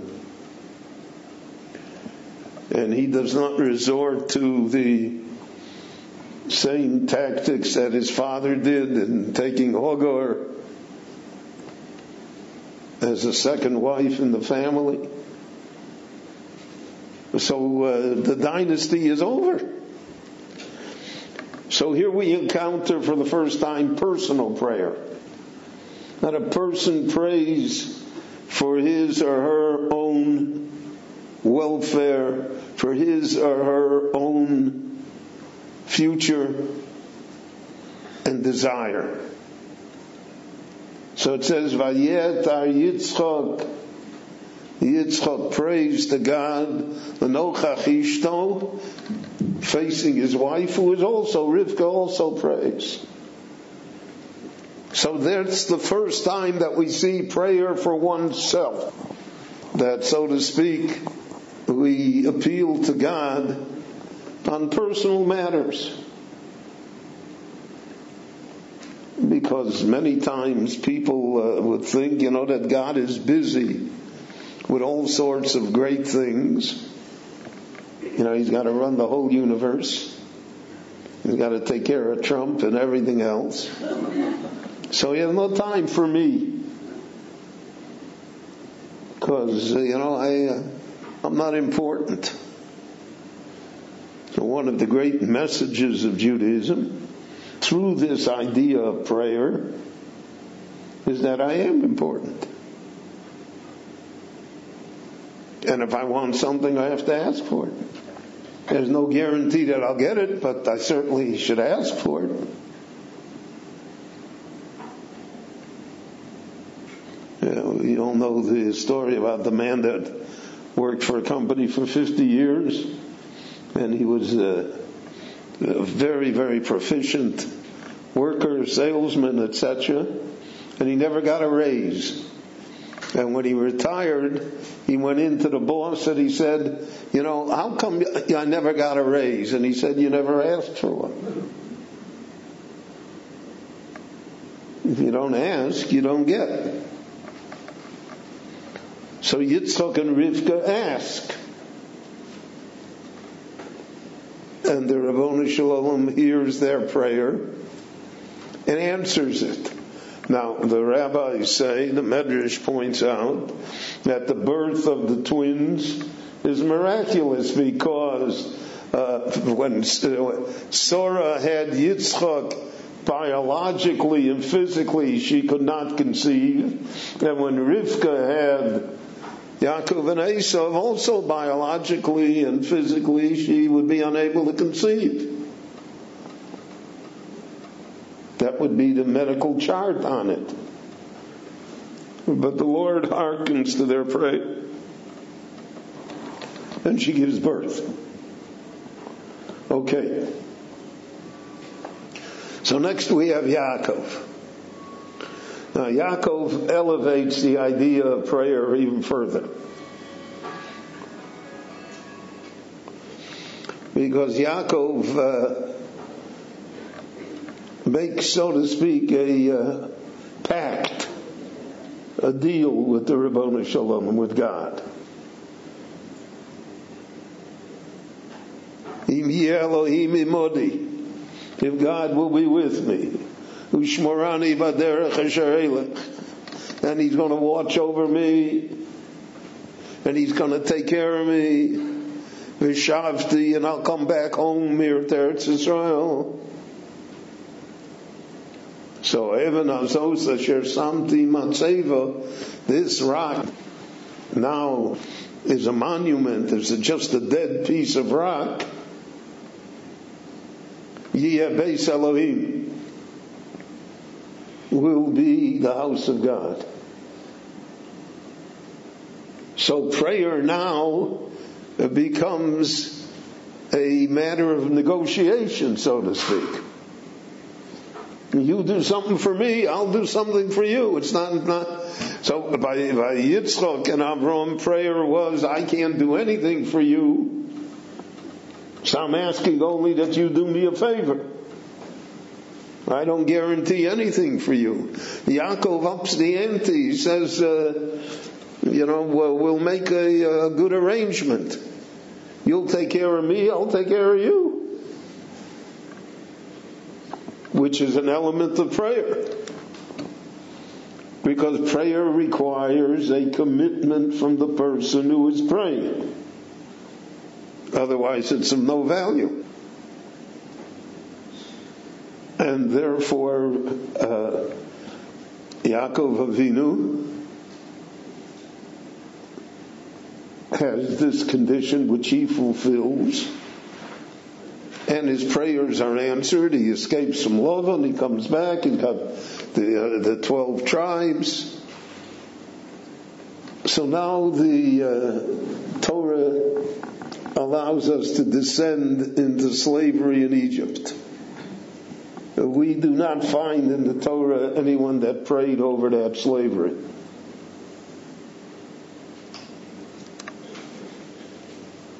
Even Moshe Rabbeinu, who came to draw the Jewish people out of slavery, didn't pray. He just said to God, whatever you tell me to do, I'll do, right? So God is sending him on this mission. And his mission is mainly to the Jewish people. To convince the Jewish people that they're going to go free, and to convince Paro to let him go. But he has very little to do in heaven, so to speak. He's not praying that somehow heaven should change the decree. And the Exodus occurs, and the Jewish people leave, but now they're trapped at the great Yam Suf by the sea. So now the Jewish people pray. They got Paro in back, they got the desert in front, they got the sea. So they pray to God. And God says, Ma titzak elai, why are you praying? It's not the time for prayer. Rashi says, it's not the time now to pray. Daber b'nei Yisrael v'yisol. Now's the time for action. We have to do. So here's another concept. That sometimes, so to speak, prayer is an excuse for not doing anything. I don't have to help myself. I just have to pray. I don't have to go out and work. I just sit in the synagogue and recite Tehillim all day, and God will send me money.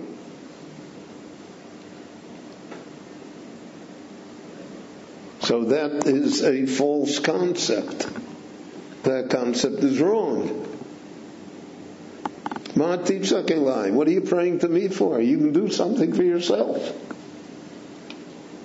The famous maxim of God helps those that help themselves. So there's a balance here. The Chazon Ish, in one of his works, describes that greatness in Torah oftentimes comes through prayer and through heavenly intervention, so to speak. In other words, the person was not a genius, but the person was so devoted to Torah study and so applied oneself that in heaven they opened up the gates of wisdom to him, and he became a great Torah scholar, even though he had limited intellectual ability. So the Chazon Ish says there, that only applies, he says, if the person has exhausted himself 100% on his own. Then heaven can intervene. But if the person has not exhausted himself, so then heaven does not intervene. Because what a person can do for oneself, one has to do for oneself. So there's a balance, as everything else in Judaism. There's a balance here in life between, so to speak, relying on heaven and relying on one's own abilities and efforts. So Vayam Suf, the Rebbeinu Shalom is not interested to hear their prayers, because he wants, let's see, test the waters, so to speak. Start walking. You'll see you're walking on dry land. The Jewish people sinned with the golden calf. The golden calf is a retreat to the paganism of the time of Avraham. It's a result of hundreds of years of living in Egyptian society, of being influenced by paganism, of the inability to extract it completely from themselves. Right, to paraphrase the famous statement that you can take the Jews out of Egypt, but you can't take all of Egypt out of the Jews. So they commit the cardinal sin of the golden calf, for which they are in heaven judged to be eliminated. God says to Moshe, leave me alone, I'm going to destroy them. They are the wrong people. They're not cut out for the job. I'll make you, from you we'll build a new people. Now that's a pretty good offer. Because there would be people who would say, God is right, this is a very bad people. You see what they do, they're backsliders, rebellious, contentious. I mean, just read the Jerusalem Post. I always said that, I I said it in New York. I just have to adjust it. But in New York, I used to say that it's one of the great merciful acts of God is that he does not have a subscription to the New York Times. So here he doesn't read Haaretz. But it's tempting, right? And I'm going to build the chosen people from you. Moshe turns down the offer. And Moshe says later that if you don't forgive them, b'mayin mecheni no misifrecha asher kosavta.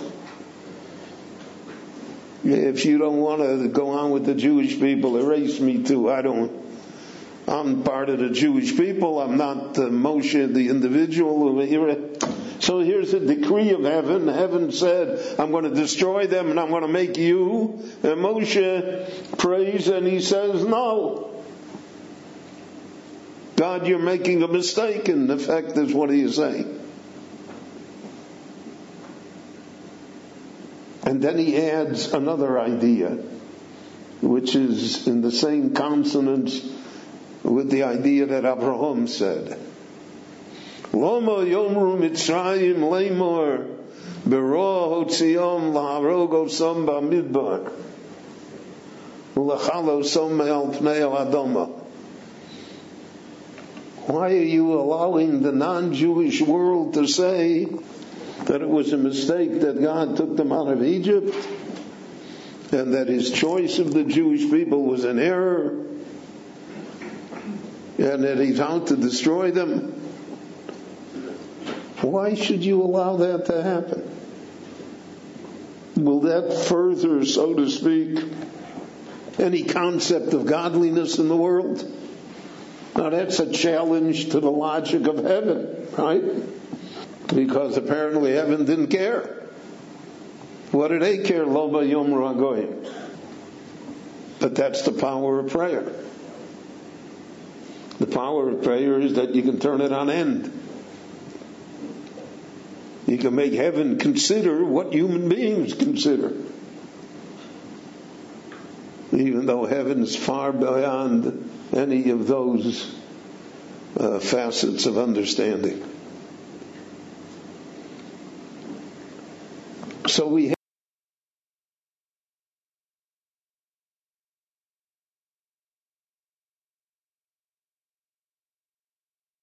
have now prayer for the Jewish people,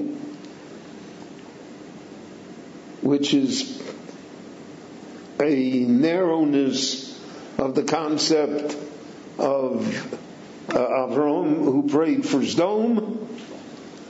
Before we pray for Sdom, we have to pray for the Jewish people. There's a primacy in prayer. And therefore, in all of the prayers, in all of the tefillot that we have the tefillah regarding the Jewish people. With all of its imperfections. And in the prayer, we never mention the imperfections. Because that's not what we're looking for. But we want to re-emphasize the fact that we are chosen, that we are special. And therefore, God, so to speak, you have to help us. And that concept of prayer, which Moshe introduced, is followed throughout Jewish history from now on. So that every individual prayer is Besoch Sha'ar Yisrael. It's a prayer for the individual, but as part of the Jewish people. Because no individual Jew stands alone.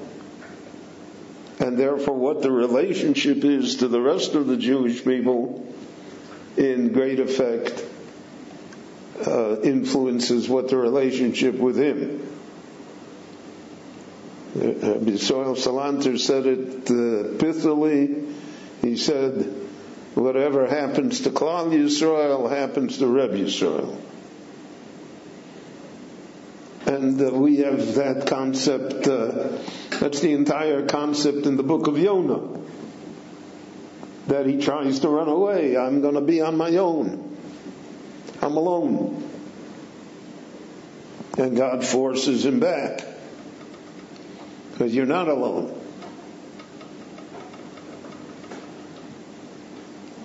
And it's interesting, because that's the end of the Navi there, that we'll hear it on Yom Kippur, is that Yonah prays that the plant, the kikayon, that gave him shade, that it should be revitalized because it's hot and, it's an Israeli summer. And God tells him, you're praying for a plant for your own personal comfort. What about all the people that are involved? Have you no prayer for them? And therefore, how do you think I look at it? If I listen to your prayer and I give you what you want, how much more so do you think that I have to improve the lot of the many? And that is a fundamental message of the Navi Yonah. That personal, private prayer alone is wanting. But prayer where I'm part of the tzibur, so to speak, I'm part of the general community, so then that prayer has validity and resonates in heaven. And then we come to the champion of prayer, so to speak, who is King David HaMelech, and the Sefer Tehillim. Now the Sefer Tehillim is an expression of personal prayer unmatched in the annals of human history. It records for us every emotion. Now, David also has a very troubled life. He is discarded and demeaned by his brothers. He's persecuted by Shaul HaMelech. He has children who betray him. He himself commits an act that he should not have. All of that is reflected in the Sefer Tehillim. Every human problem, every human weakness, but every human yearning for greatness is reflected in the book of Tehillim. And that's why Jews, there were what they called Tehillim Jews. Tehillim Jews meant that they recited Tehillim every day. Because if you recite Tehillim every day, you're talking about yourself one way or another. Every situation in life is there. And it's given expression in the holy words of David. Chazal even said that the recitation of Tehillim is equal to the study of Torah. So there is a level of prayer that probably is the supreme level. So it's a prayer that God help me get through life. God give me the strength to overcome what life always deals to everyone. It's a prayer for help. That's already a different concept of prayer. There was a famous book written by one of the veterans of the Six-Day War. I read it in Hebrew. This man, I forget his name, unfortunately. but he became a Baal Tshuva after the war. He was a secular Jew, a soldier. He fought here on Ammunition Hill, the terrible battle against the Jordanian Legion, when a few hundred Israeli soldiers were killed. But it was the decisive battle here that forced the Jordanians to abandon Jerusalem and the West Bank.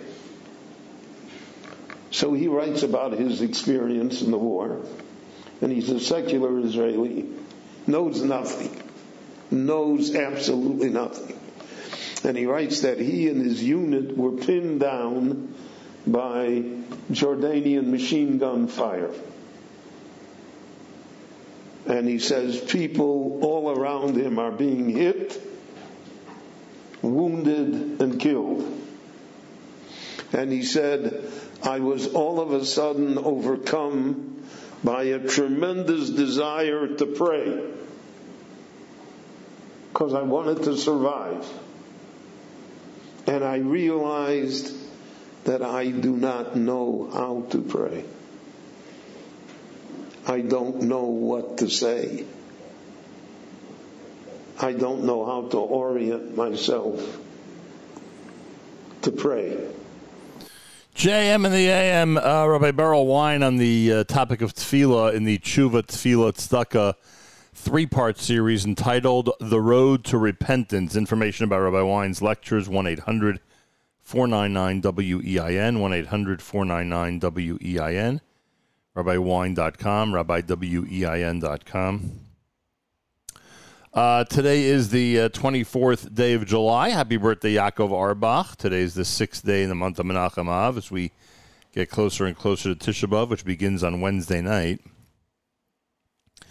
Earlier, I read that beautiful letter we got concerning a special birthday message to the best Ima Schwiger and Bubs that ever was on her special birthday day. We are so privileged to be able to learn from your ways and follow in the path that you and Abba Olav Shalom have set us on. Our children and grandchildren are fortunate to have a bubby that's always available no matter what, and that has a special relationship with each one of them. HaKadosh Baruch Hu grant you many more happy, healthy, and nachas-filled and nachos-filled years to enjoy with your beautiful family.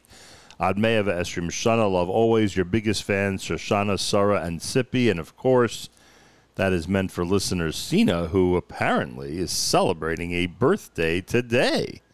How do you like that? Happy birthday from all of us here at JM in the AM.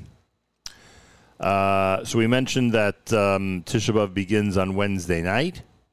Rabbi Wein's lectures at 1-800-499-WEIN and RabbiWein.com, RabbiWein.com. Today's lecture, part of a great series, well worth it, as we get closer to Elul and to the Yom HaNorayim, the high holidays. In Israel, it's it's election day. At least in the Knesset, it's election day in Israel. They're voting on the reasonableness clause, which will give the Supreme Court in Israel a little less power than they have now. Will give the executive and legislative branch a little bit more power than they have now. That's been the core of these demonstrations, protests, debates that have been going on. And it's no secret that this has been quite a divisive topic in the state of Israel. Prime Minister Netanyahu is out of the hospital. He's got his pacemaker in, and he's in the Knesset. The session they're in now includes 140 votes, 5 of which will be done by name or are being done as we speak. Opposition members have pledged to boycott the final vote. They're getting close to the final vote. There was a last-ditch compromise attempt that failed.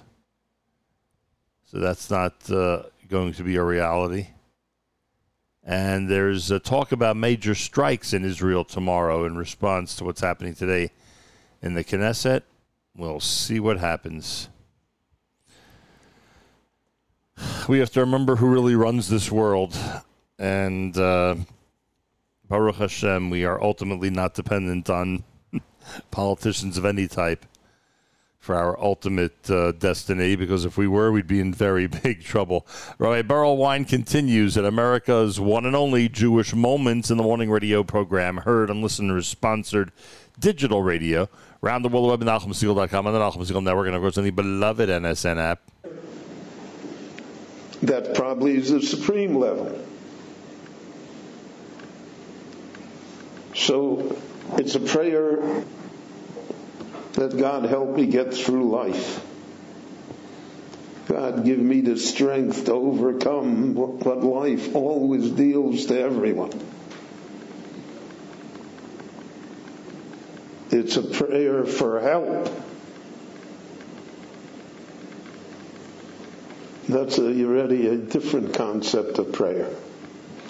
There was a famous book written by one of the veterans of the Six-Day War. I read it in Hebrew.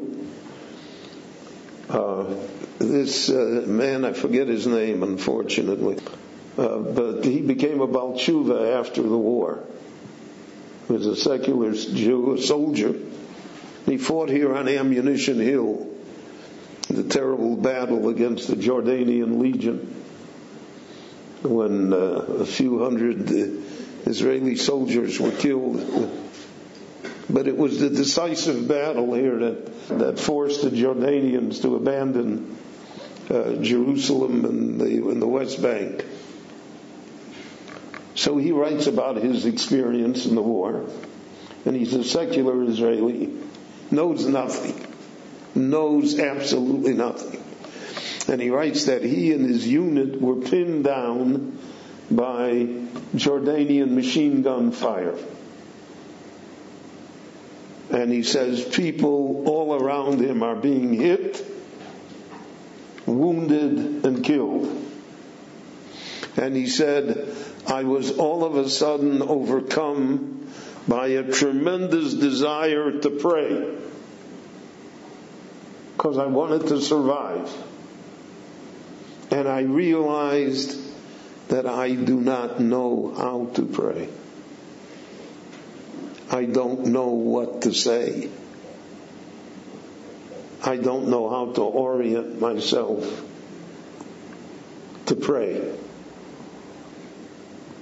And he said, I resolved then that if somehow I got out of this mess, I would learn how to pray. And that was the first thing that he did after the war. He didn't go to yeshiva to learn Talmud, but rather he attached himself to what we would say is an ordinary Jew. He didn't go to a great rabbi. And he asked the ordinary Jew to teach him how to pray. And the Jew taught him Siddur. And that began his journey. He describes it. It's a terrible feeling that when you want to pray and you don't know how to pray.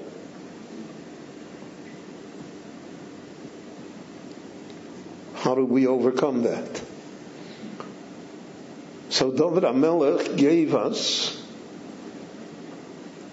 the necessary help.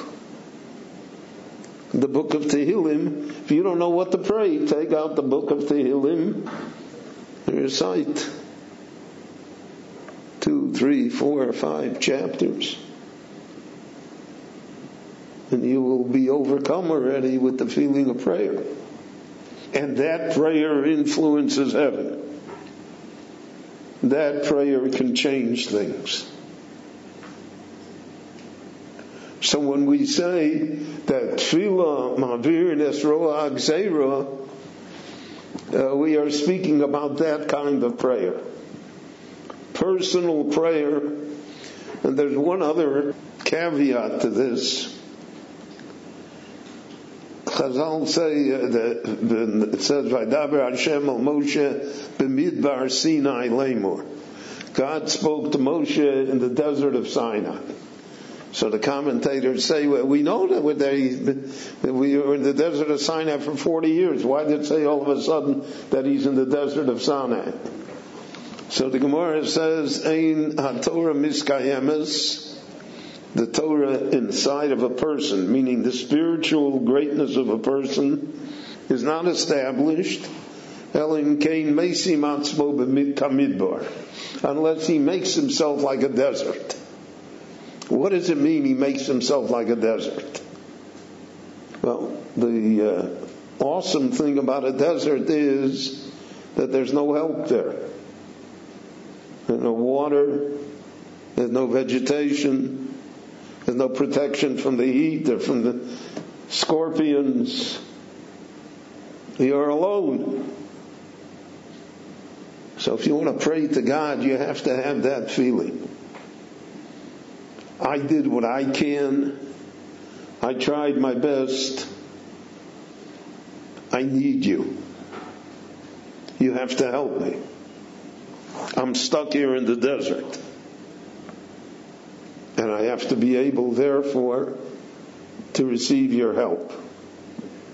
If a person truly feels that way,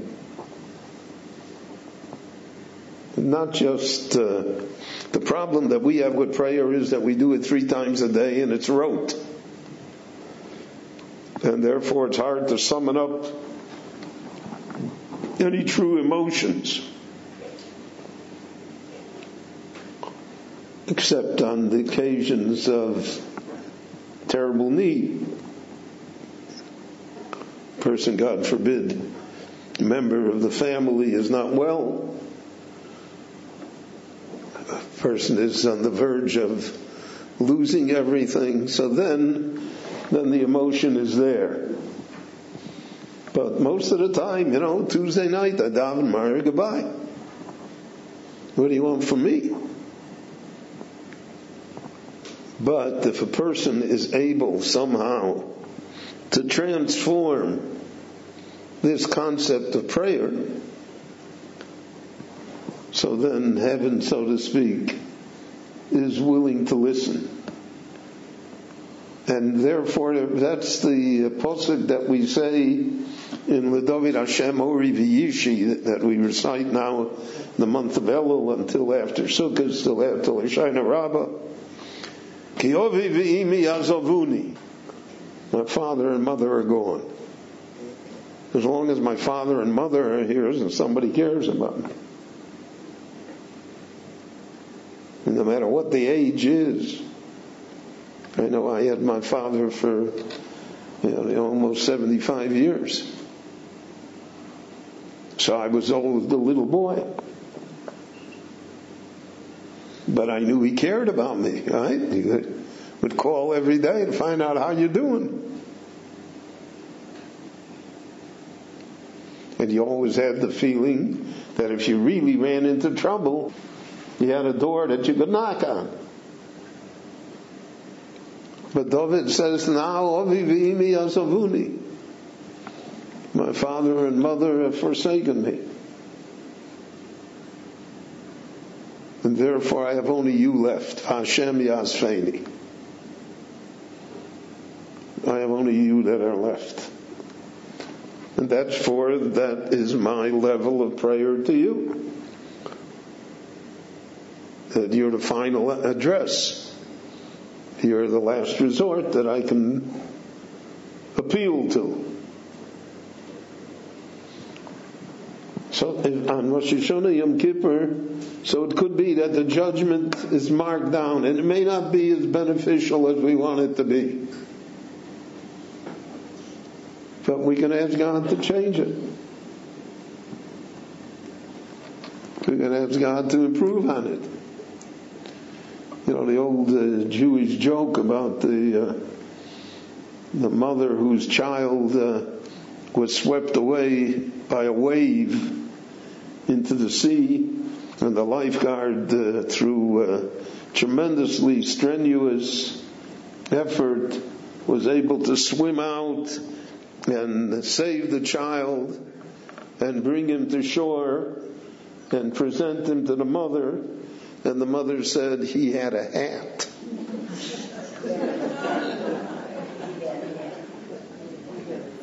Well, that's how we are too, right? So we say to the Rebbe, but I had a hat too, right? But this idea that I can appeal, I can change the direction, I can influence, so naturally I have to do everything in my power. But after all is said and done, I'm only human. But you, God, are above everything. So you can help me. And you can help the Jewish people, and you can help the Jewish state, and you can help the world. It's within your capacity. And that, I think, is the idea of tefillah that we remark upon, the Ma'avirin Esroa Hagzera.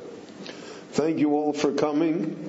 Next week, JM in the AM, Rabbi Berel Wein. The series is entitled The Road to Repentance. We've done Tshuva, Tefillah, and we'll do as much of his lecture on Stucca as we can coming up in just a moment here at JM in the AM. Information about Rabbi Wein's lectures, 1-800-499-WEIN and RabbiWein.com. Rabbi,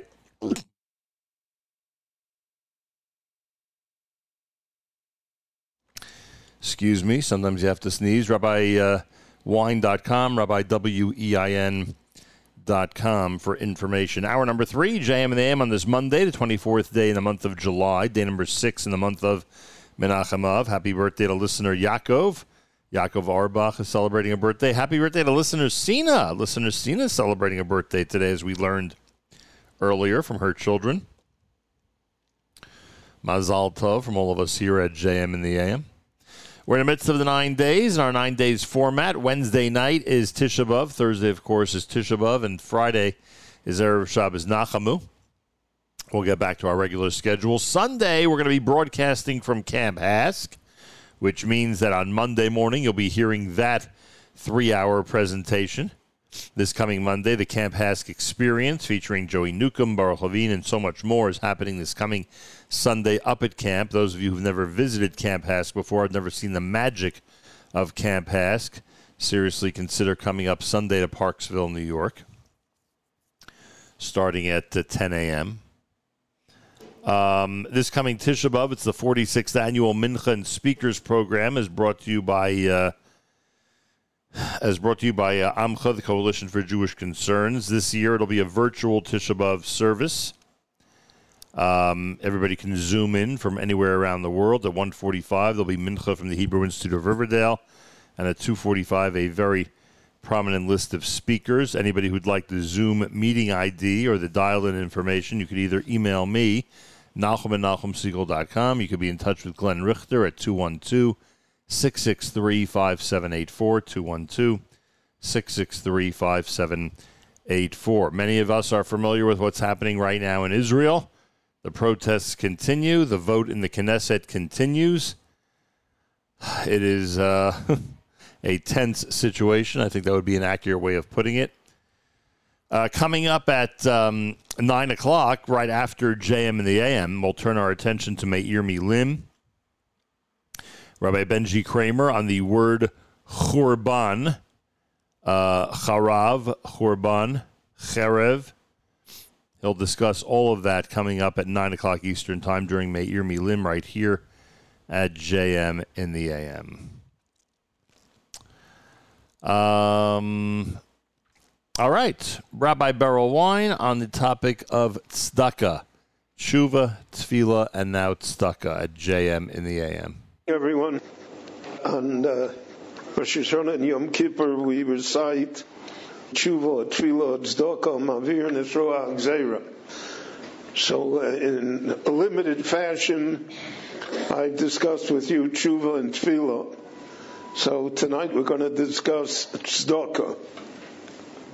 Just as I attempted to do with tshuva and tefillah, to try and impress upon our understanding that we're not talking simply about the translation of the word, but that it is a mindset, it's an attitude in life that the Torah that Chazal attempted to invest within us, and that to see things in their simplistic view many times does not allow us to really appreciate the grandeur of what the Torah wants us to view and to be. So that's true in tzedakah as well. Now, tzedakah in its popular form means giving charity. But that's not what the word means.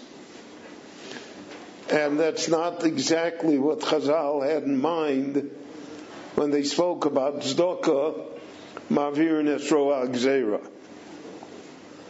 Tzedakah, the root of the word is tzedek, which we find in the Torah to mean righteous behavior. What is righteous behavior? It means a fair balance without prejudgments. And we find that by the appointment of judges. The Torah says, tzedek, tzedek, tirdof. You should pursue tzedek, righteousness. But what do we mean when we say that as far as legalities and judges are concerned? We mean that we don't want the judge to be prejudiced. We don't want him to be biased. We don't want him to have preconceived notions. So tzedek literally means straight and narrow. And that word is used often in Chazal and in our prayers, but not in the terms of charity. We think of tzedakah as charity. Charity means I'm under no obligation, but out of the goodness of my heart and the thickness of my wallet, I do something. I contribute, I help the poor, I support institutions, I do whatever I do. And that's our understanding of tzedakah. But again, that is not what the word means. So for instance, Moshe Rabbeinu says, U'tzedakah tiyelonu. We're going to hear this on the Yom Noraim as well. It is to us that tzedakah can yishmor as divrei Hashem, that we will observe the mitzvahs that the Rabbanu Shalom gave us. What kind of tzedakah is that? How does the word fit there? Or we say in our prayers 3 times a day in the Amidah, Melech ohev tzedakah mishpat. That he loves tzedakah mishpat. So there also it's not charity. So the concept of tzedakah in its fullest sense means that a person has an attitude towards life that is open, that is tolerant, that is fair, that doesn't prejudge things. So how did tzedakah morph into charity? How did it become only a question of money? You know, there's in most machzorim, really in the old European machzorim, I don't know if it exists anymore today in the new modern machzorim, but they had on top of the word tshuva, they had the word tzom, meaning fasting. That was tshuva. And on top of tefillah, they had the word kol, meaning that your voice is raised in supplication. And on top of tzedakah, they had mammon, money, which is, again, in popular thought, that when we talk about tzedakah, we're talking about giving money that is mine, and I give it either to an individual or to an organization for a good cause. So tzedakah became philanthropy. But tzedakah really requires a different attitude, which I hope we'll see, applies to donations and to money as well. Now in the Torah it says, Efes ki lo yeh b'cho evyon. There will come a time when there will be no poor people. And then it says, a little later on, Ki lo yechdal evyon mikerev haaretz. There never will be a time when there won't be poor people in the land. So let the Torah make up its mind. Either there won't be poor people or there will be poor people. So on this, a great deal of ink has been spilled. Many, many interpretations. Because the Torah is aware of the contradiction itself. The Talmud discusses it. But one of the ideas that's involved here is, Chazal say, Ein oni ela midas. A poor person, poverty is a state of mind. It's not only a state of pocket. There are people who are very wealthy who are poor. That's the source of miserliness. It's the source of the fact that, in the words of the Talmud, Yesh l'cha odom shemamono chaviv olav yoser migufo. There are people whose money is more important to them than their own lives. And we say that also on Rosh Hashanah and Yom Kippur, B'nafsho yovi lachmo. Person brings his bread at the risk of his life. Every day we hear, unfortunately, tragically in Israel, accidents in the construction industry. Today someone got killed in Haifa. He risked his life for what? For 100 shekel? But that's our nature. That's because 100 shekel is more important. It's necessary. So the Torah says there can come a time when people don't consider themselves poor. Nobody will say, I'm poor. He could say, I have this and this, which is not as much as you have, but I'm not poor. But there will always be a time when, relatively speaking, some people will have more than others. And if somebody has more than I have, then automatically I consider myself poor.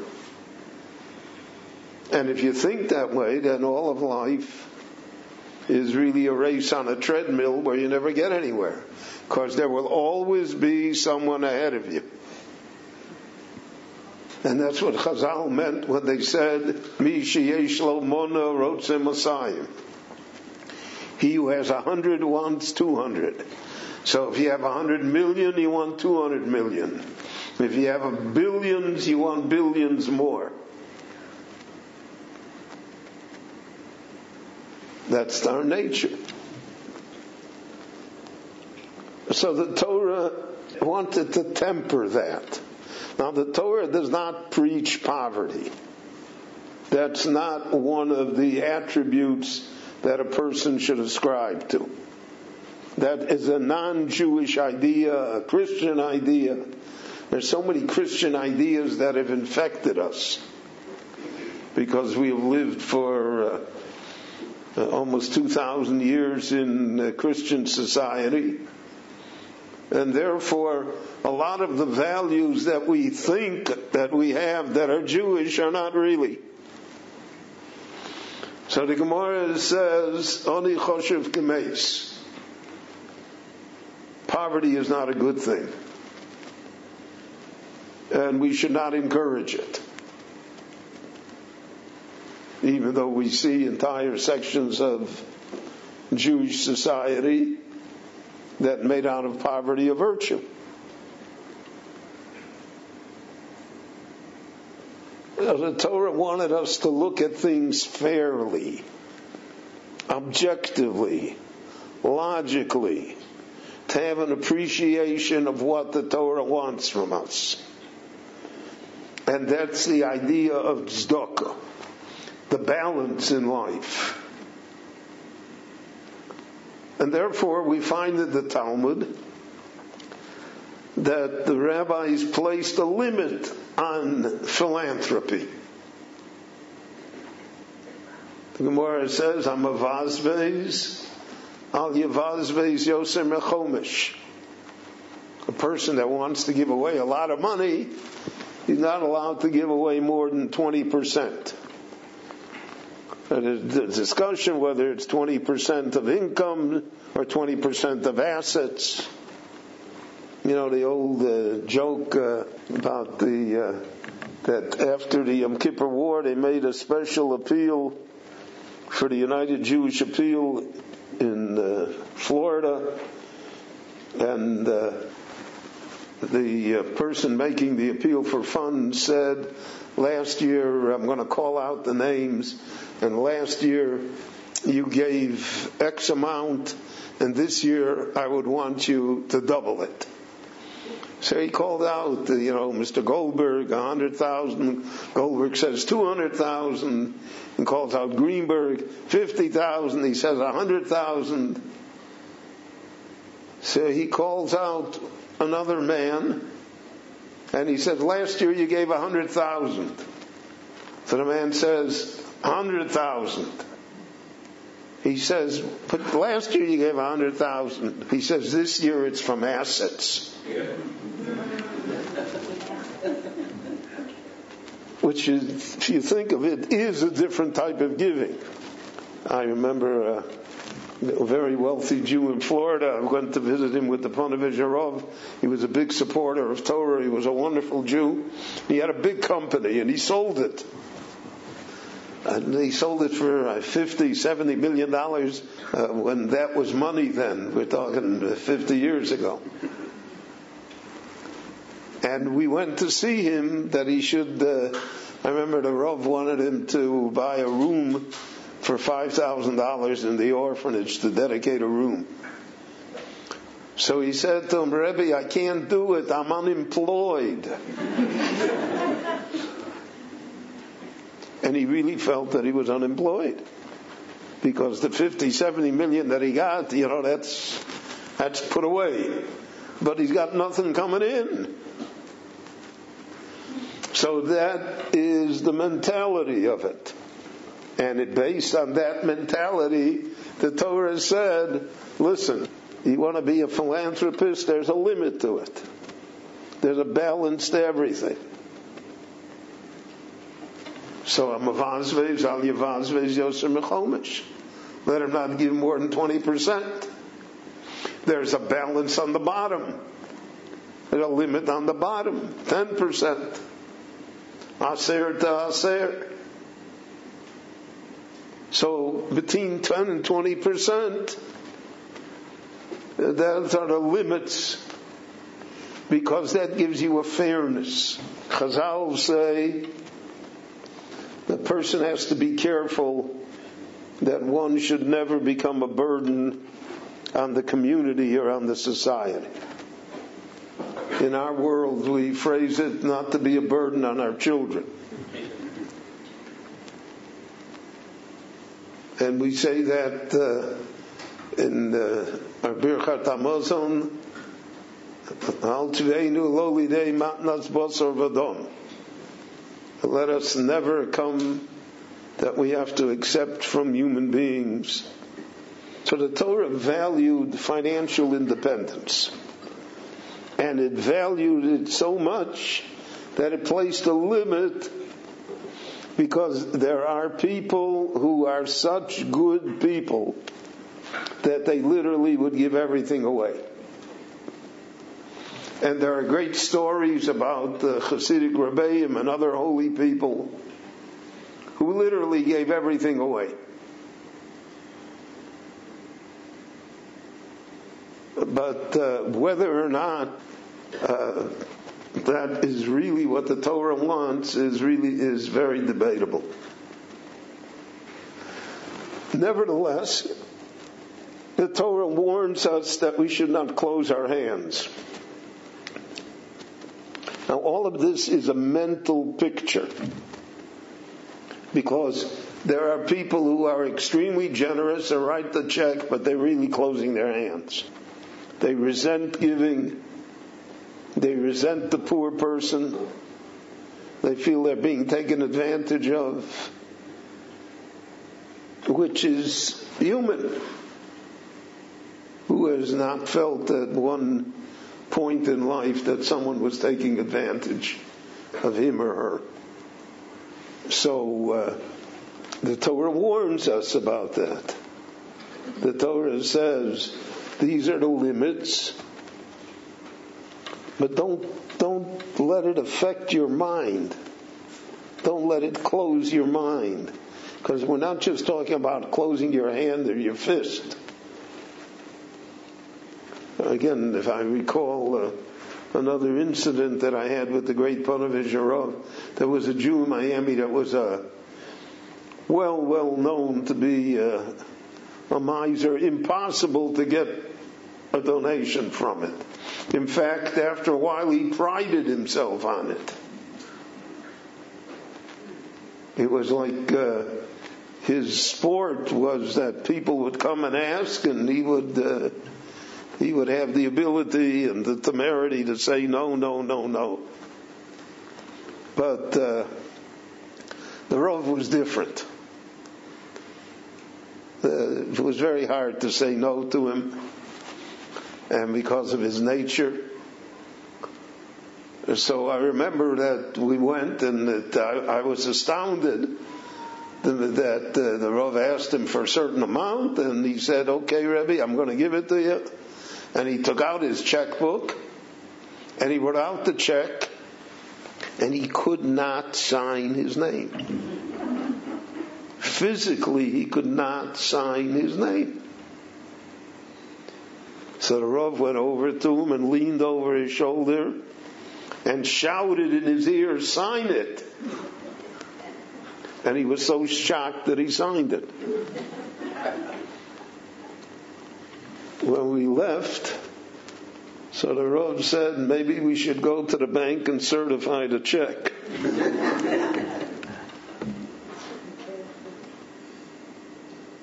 Because again, that's our nature.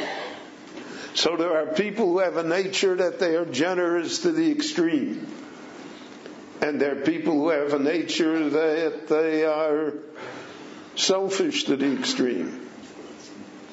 So the Torah set up limits that apply to everybody.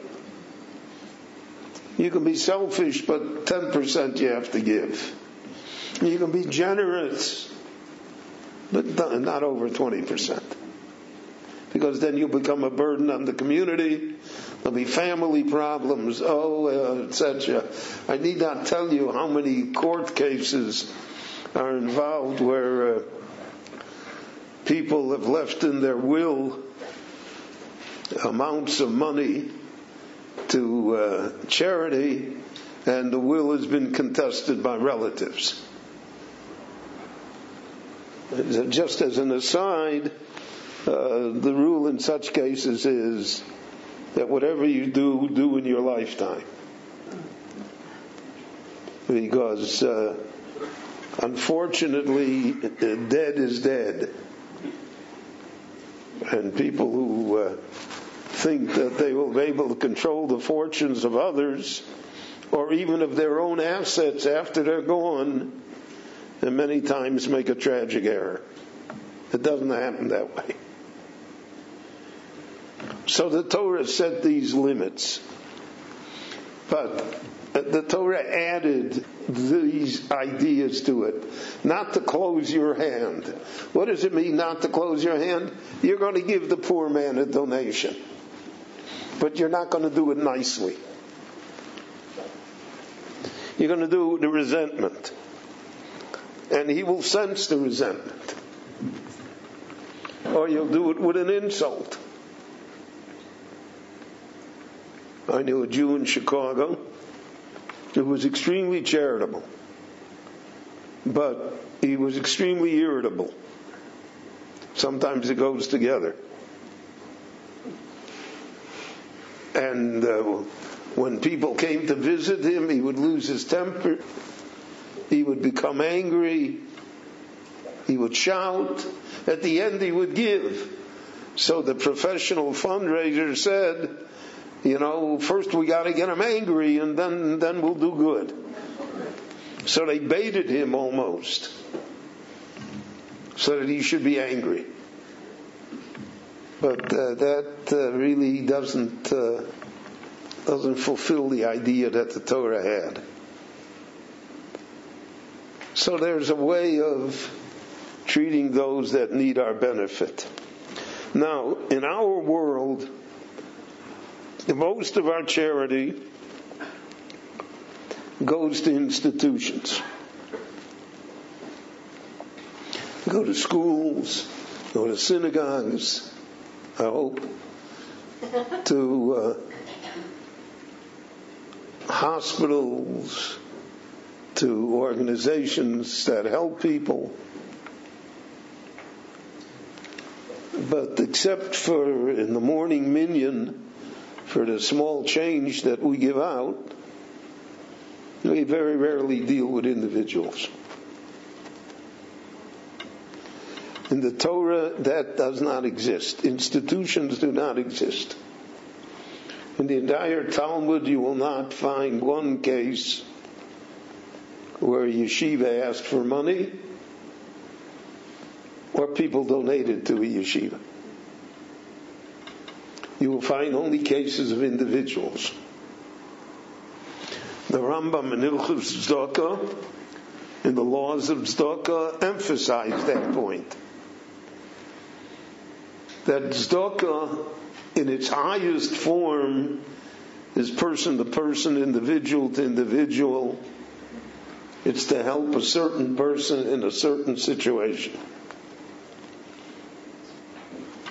And therefore we find that there were such concepts as, for instance, achnosas kala, to help contribute the cost of a wedding so that the kala would have a nice wedding. So that's mentioned in all of them. Fortunately, we mention it in the Brisa that we recite.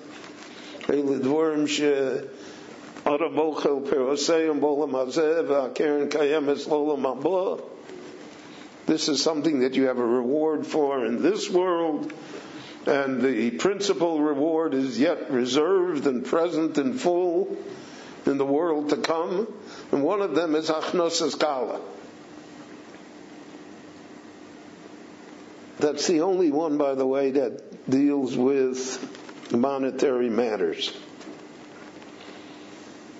The other things are actions that a person has. Bikur cholim, chas v'sholom alvoyas ameis.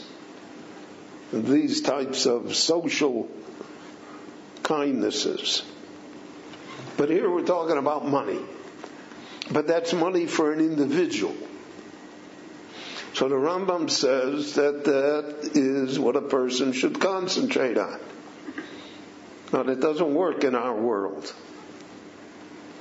But that the highest form of charity, one of the highest, not the highest is to put the poor person in a position where that person can make a living. That's the highest form. Pay for someone's tuition.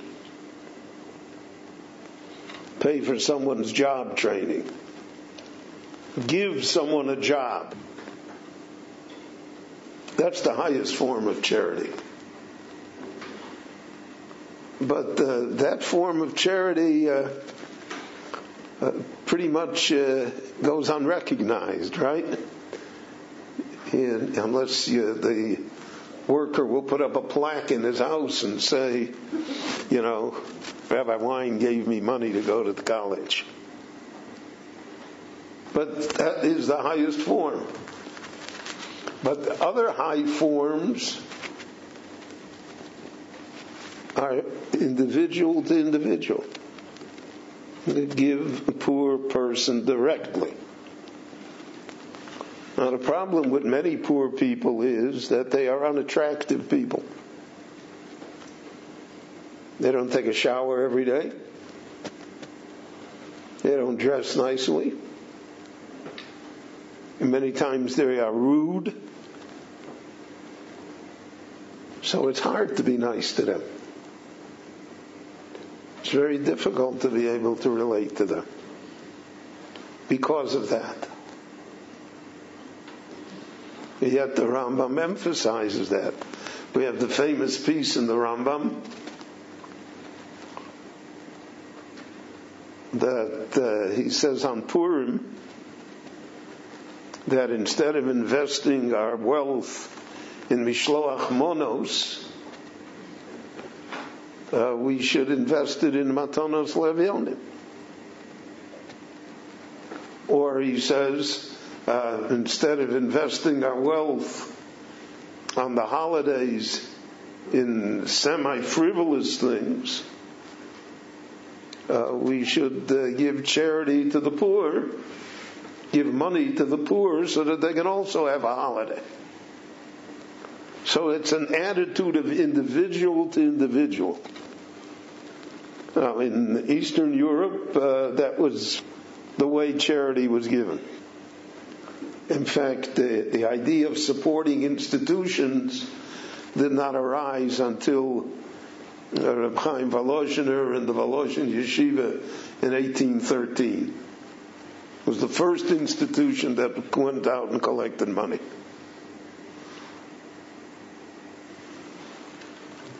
Now, there was a kehillah that collected taxes.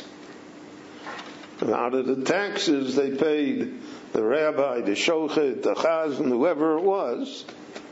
But that was taxes. That wasn't considered charity.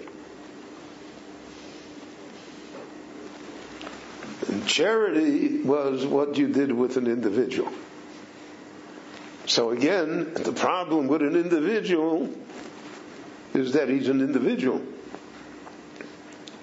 And he's not necessarily an appealing person. And therefore there are enormous psychological hurdles that have to be overcome. I want you to know I'm not speaking to you, I'm speaking to me. I'm just saying it out loud. And I want you to get the impression that the most charitable person in the world is addressing you. Maybe the second most, but certainly not. So the Gemara says another idea, a famous idea. The Gemara discusses why did we not honor, it's not we're learning it in the Shir on Rosh Hashanah, but it's here in Sanhedrin.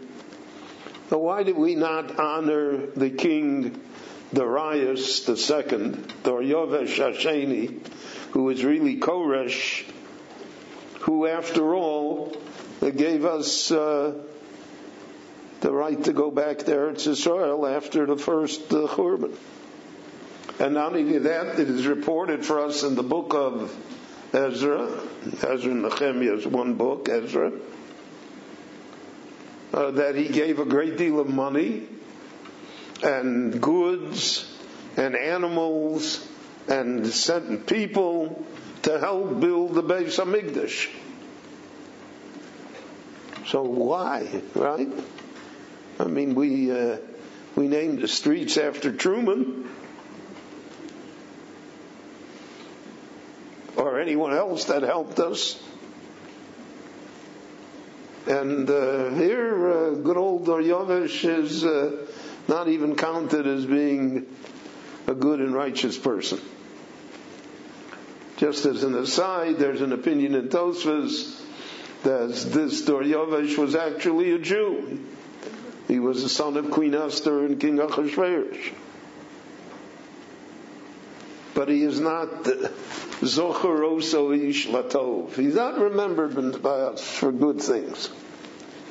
So I think there is a street Koresh here in Yerushalayim, but I don't think there's a street Daryovish. Anyhow, that's a different lecture series. So the Gemara raises the question, why do we give him greater due? So the Gemara says because of the fact that he had ulterior motives when he gave.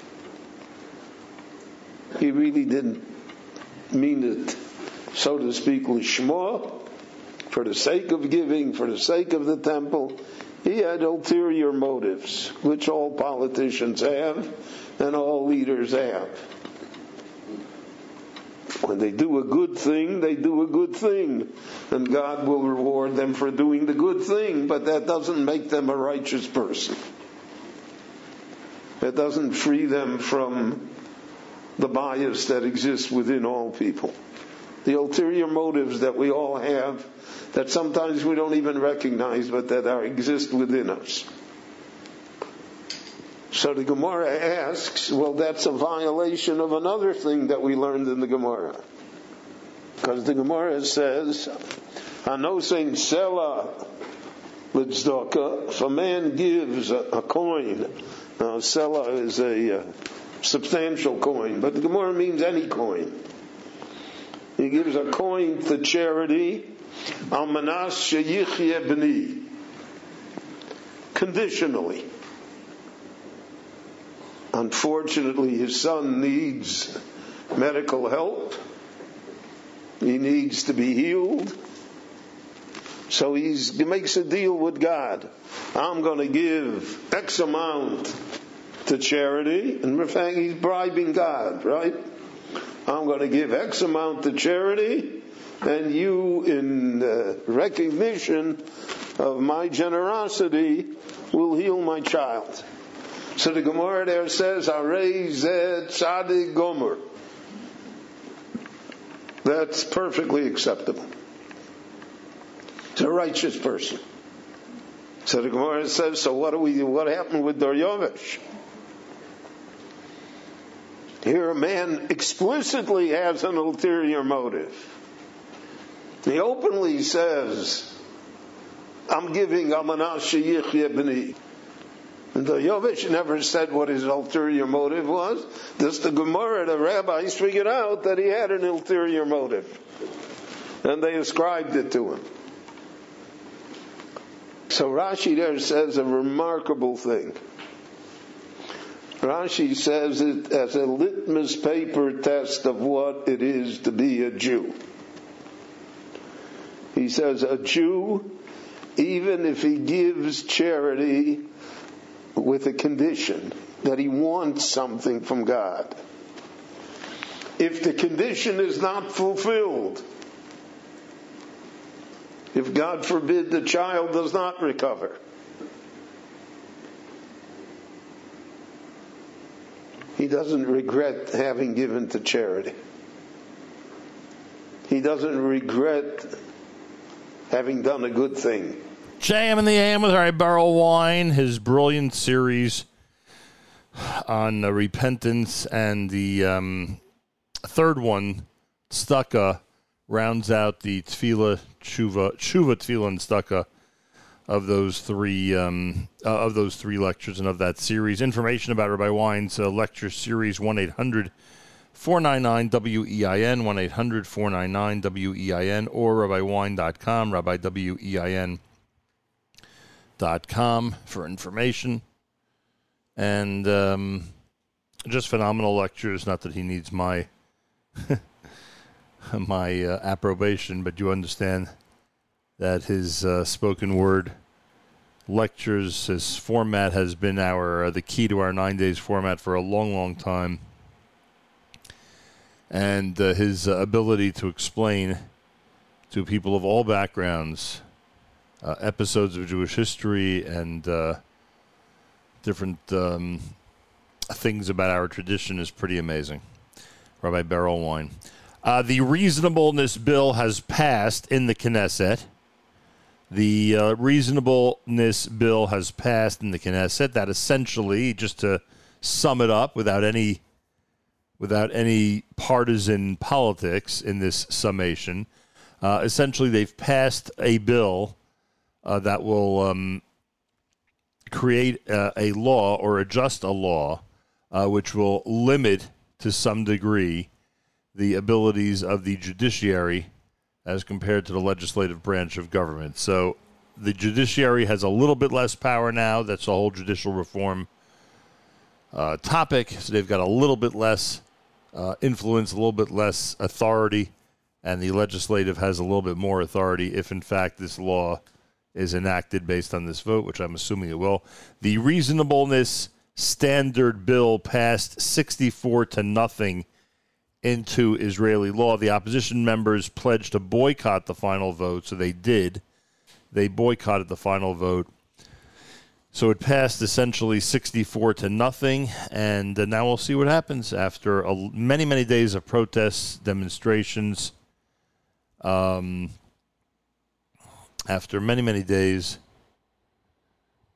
of taking to the streets and seeing both sides being very energized and very much on point, it'll be interesting to see what happens now that this has passed. There were some compromise efforts at the very end. None of them worked out. There was a compromise effort to delay the start of the bill's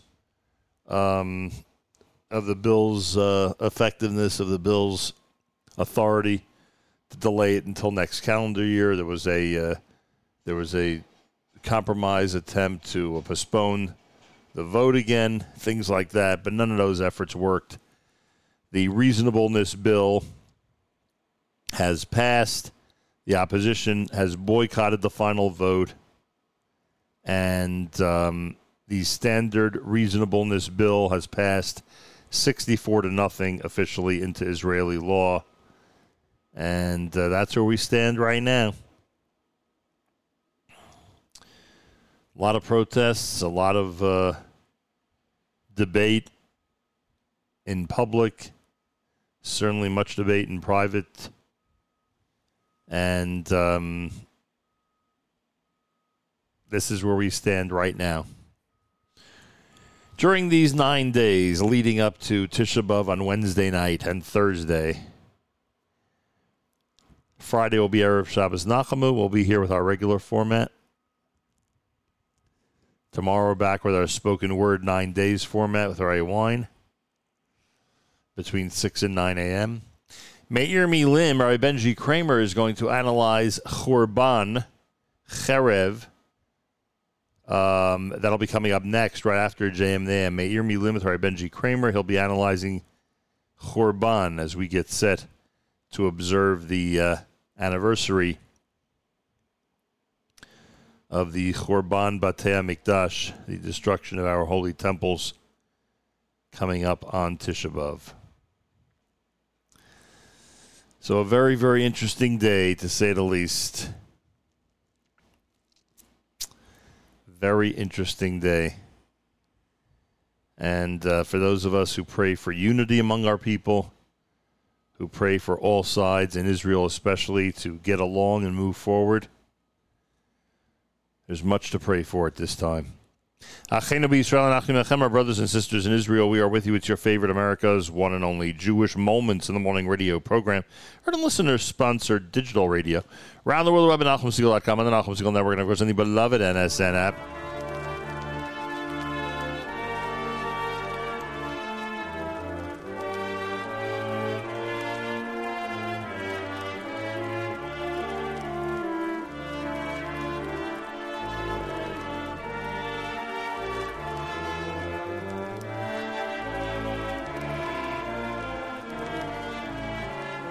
And now we'll wrap things up for a Monday 9 days format, JM and the AM.